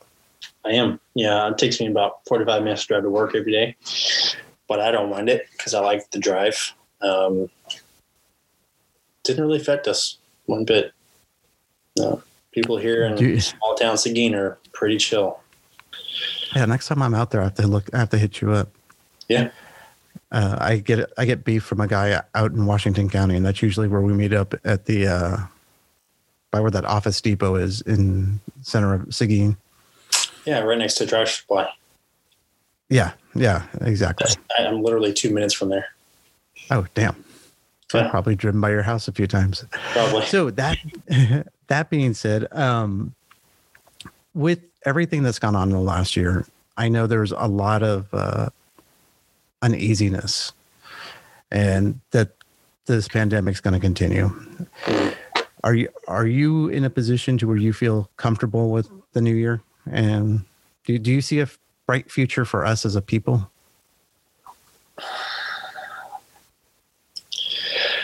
Let's see how to put this. Yes, we got a bright future. I think so. I'm always hopeful about us as a people, as a nation, community. I think eventually by 2023, I think this will be a thing of the past, to be honest. Once the vaccines are out there, and, I'm not an anti-vaxxer. We join the military, we get stuck with tons of stuff, Way too many needles. Yeah. So I don't really have an argument against vaccines because I was pumped full of all kinds of stuff, but I think once that kind of gets in the circulation and, things calm down a bit, I think it will be fine. A friend of mine at work and I have a saying, that very common saying, that we could fix 98% of the world's problems if we just didn't have so many people. And it's a very unpopular thought, but it's a very dark humor veteran kind of joke, Yeah. I will tell you from the data that I see almost daily about this virus, this is not the virus that's going to do us that favor. No. Sadly enough, or happily enough, however you want to say that. Yeah, this is not the Black Plague, sadly. No, it's not. So, man, It has been good talking to you. Me too. Man, I do miss hanging out with you guys. And Yeah. I If I got could ever bring myself to do it, I need to reach out to some of those guys a little bit more and hang out with them. But have you ever Sharp will thought be here about next week? So oh nice. yeah, coming He back to work. keeps going on. Yeah, he keeps going on all sorts of different marine things. Yeah, he's Sharp was born in the wrong century, wrong time. You know, Why do you say that? because he would have been perfect for Vietnam or World War II or freaking Roman Legion or whatever. You know, he's a Marine through and through, and he's just he's a warrior. You know, and I love everything about the man. He's he's like a brother to me, and well, they all are, but he's definitely closer because him and I have. He brought me up in the Marine Corps, and I'll see him next week, and he's brought me along a couple different things, but he's always, any chance he can get, he's going to go back and do something with the Marines or deploy or whatever. And so now I think he's actually finally done. Like, is he? I mean, I thought he was done while I was still over there when he took off for a bit. Back up, and now I think he's got 2 years left until retirement. Oh, is he at that high? Because he's a master sergeant now. He's a gunnery sergeant. Oh, okay. For some reason I thought he picked up master sergeant. He had some broken time. That guy is the one guy that I know that can leave the Marine Corps and then magically come back and be like, okay, I'm gonna stay till I retire, then leave again. Yeah. And then magically come back. It's like, hey, wait, how are you able to keep coming re-enlisting? He's persistent. He is so persistent. But like the Navy, if you leave the reserves, good luck. They ain't going to let you back in. So good on him. Skill sets. Yeah. So have you ever thought about using, going out on your own and training people? I mean, since you have this passion for teaching. I have. It's actually become more of, at the forefront of my brain. I'm going to pursue a degree in business, and I think I do want to start something on my own soon. Well, do you remember Chad Chalky? Yes. Yeah. He was there. He has his try and think of the right word for it. His tactical training thing going on. Mm-hmm. And I'm trying to get him on in the next couple of weeks to talk about it. But I could see you doing something like that. And I think there'd be a great market for that SEER type training for sure. But okay, so I get a little convoluted. I got to come up with this spiel a little bit better. But so the show is called After the Battle Campfire, and I created it because I feel like you were saying with Ken, that wrong century, wrong time. World War II, Vietnam, World War II, the Spartans, all of that.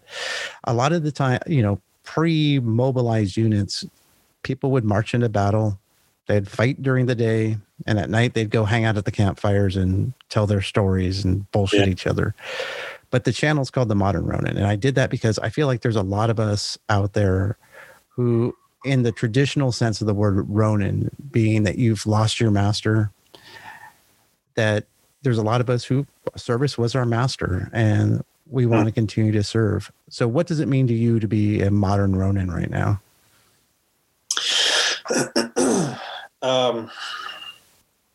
So that's a pretty deep question. I still continue to serve. I have found my way back into the service of the military. Not directly, but, I guess you could say directly. I'm still serving the military on the contract side. The best way that I can, and just imparting as much knowledge as I can to these kids, because our course, it's a pre-deployment course. It's now, we now have job security with this course. It's a requirement. So I can't find myself. It's weird thinking of being any place besides the military or around the military or law enforcement. I've always had that strong sense of I have to be a part of the things that might change the world.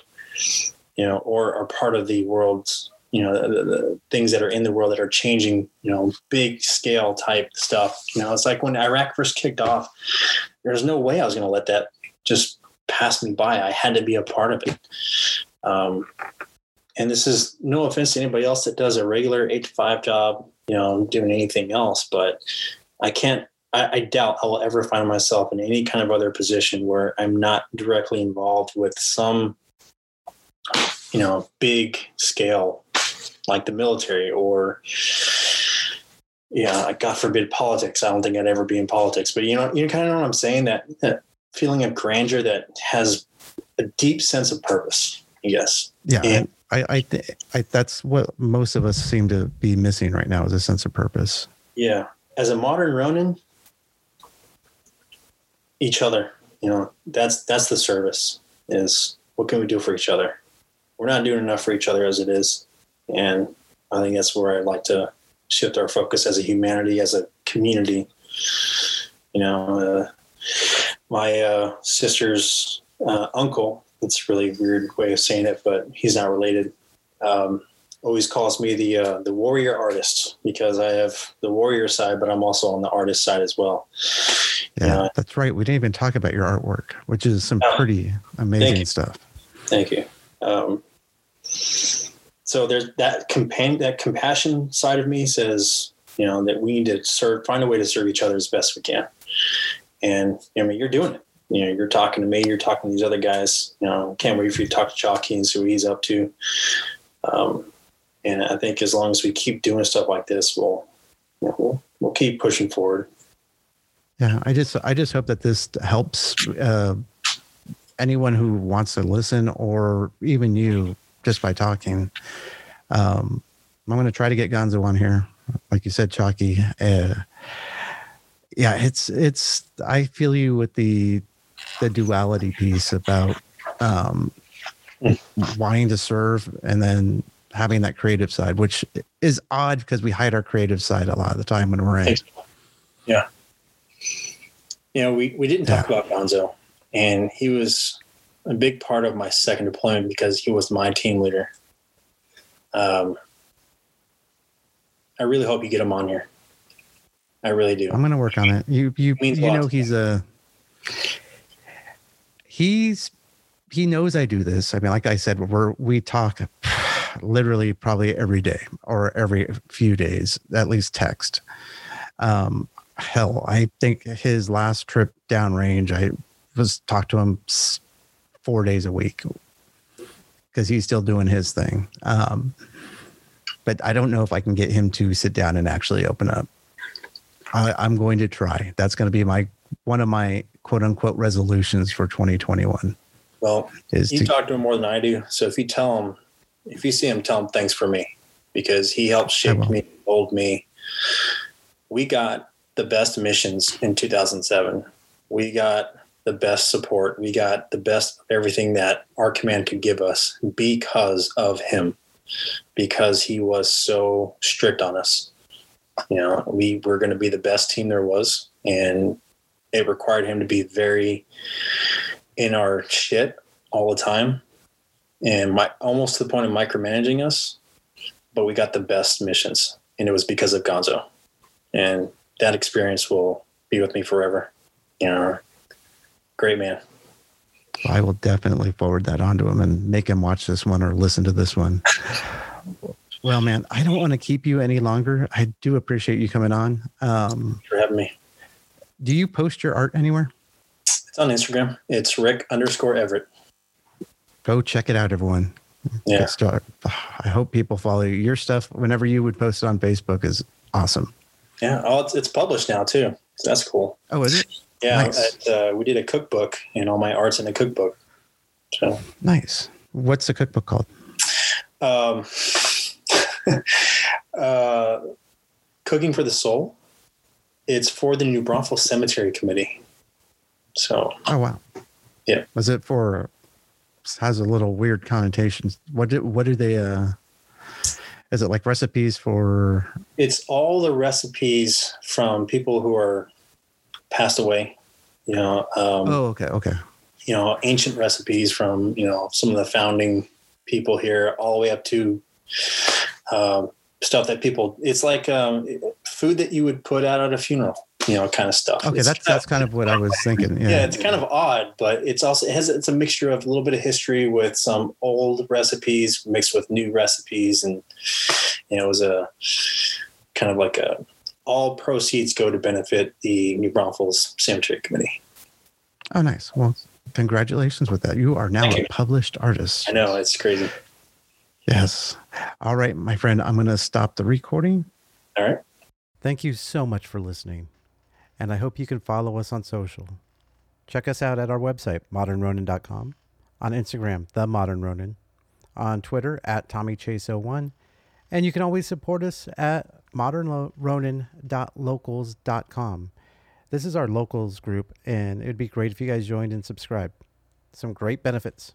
Talk to you guys soon.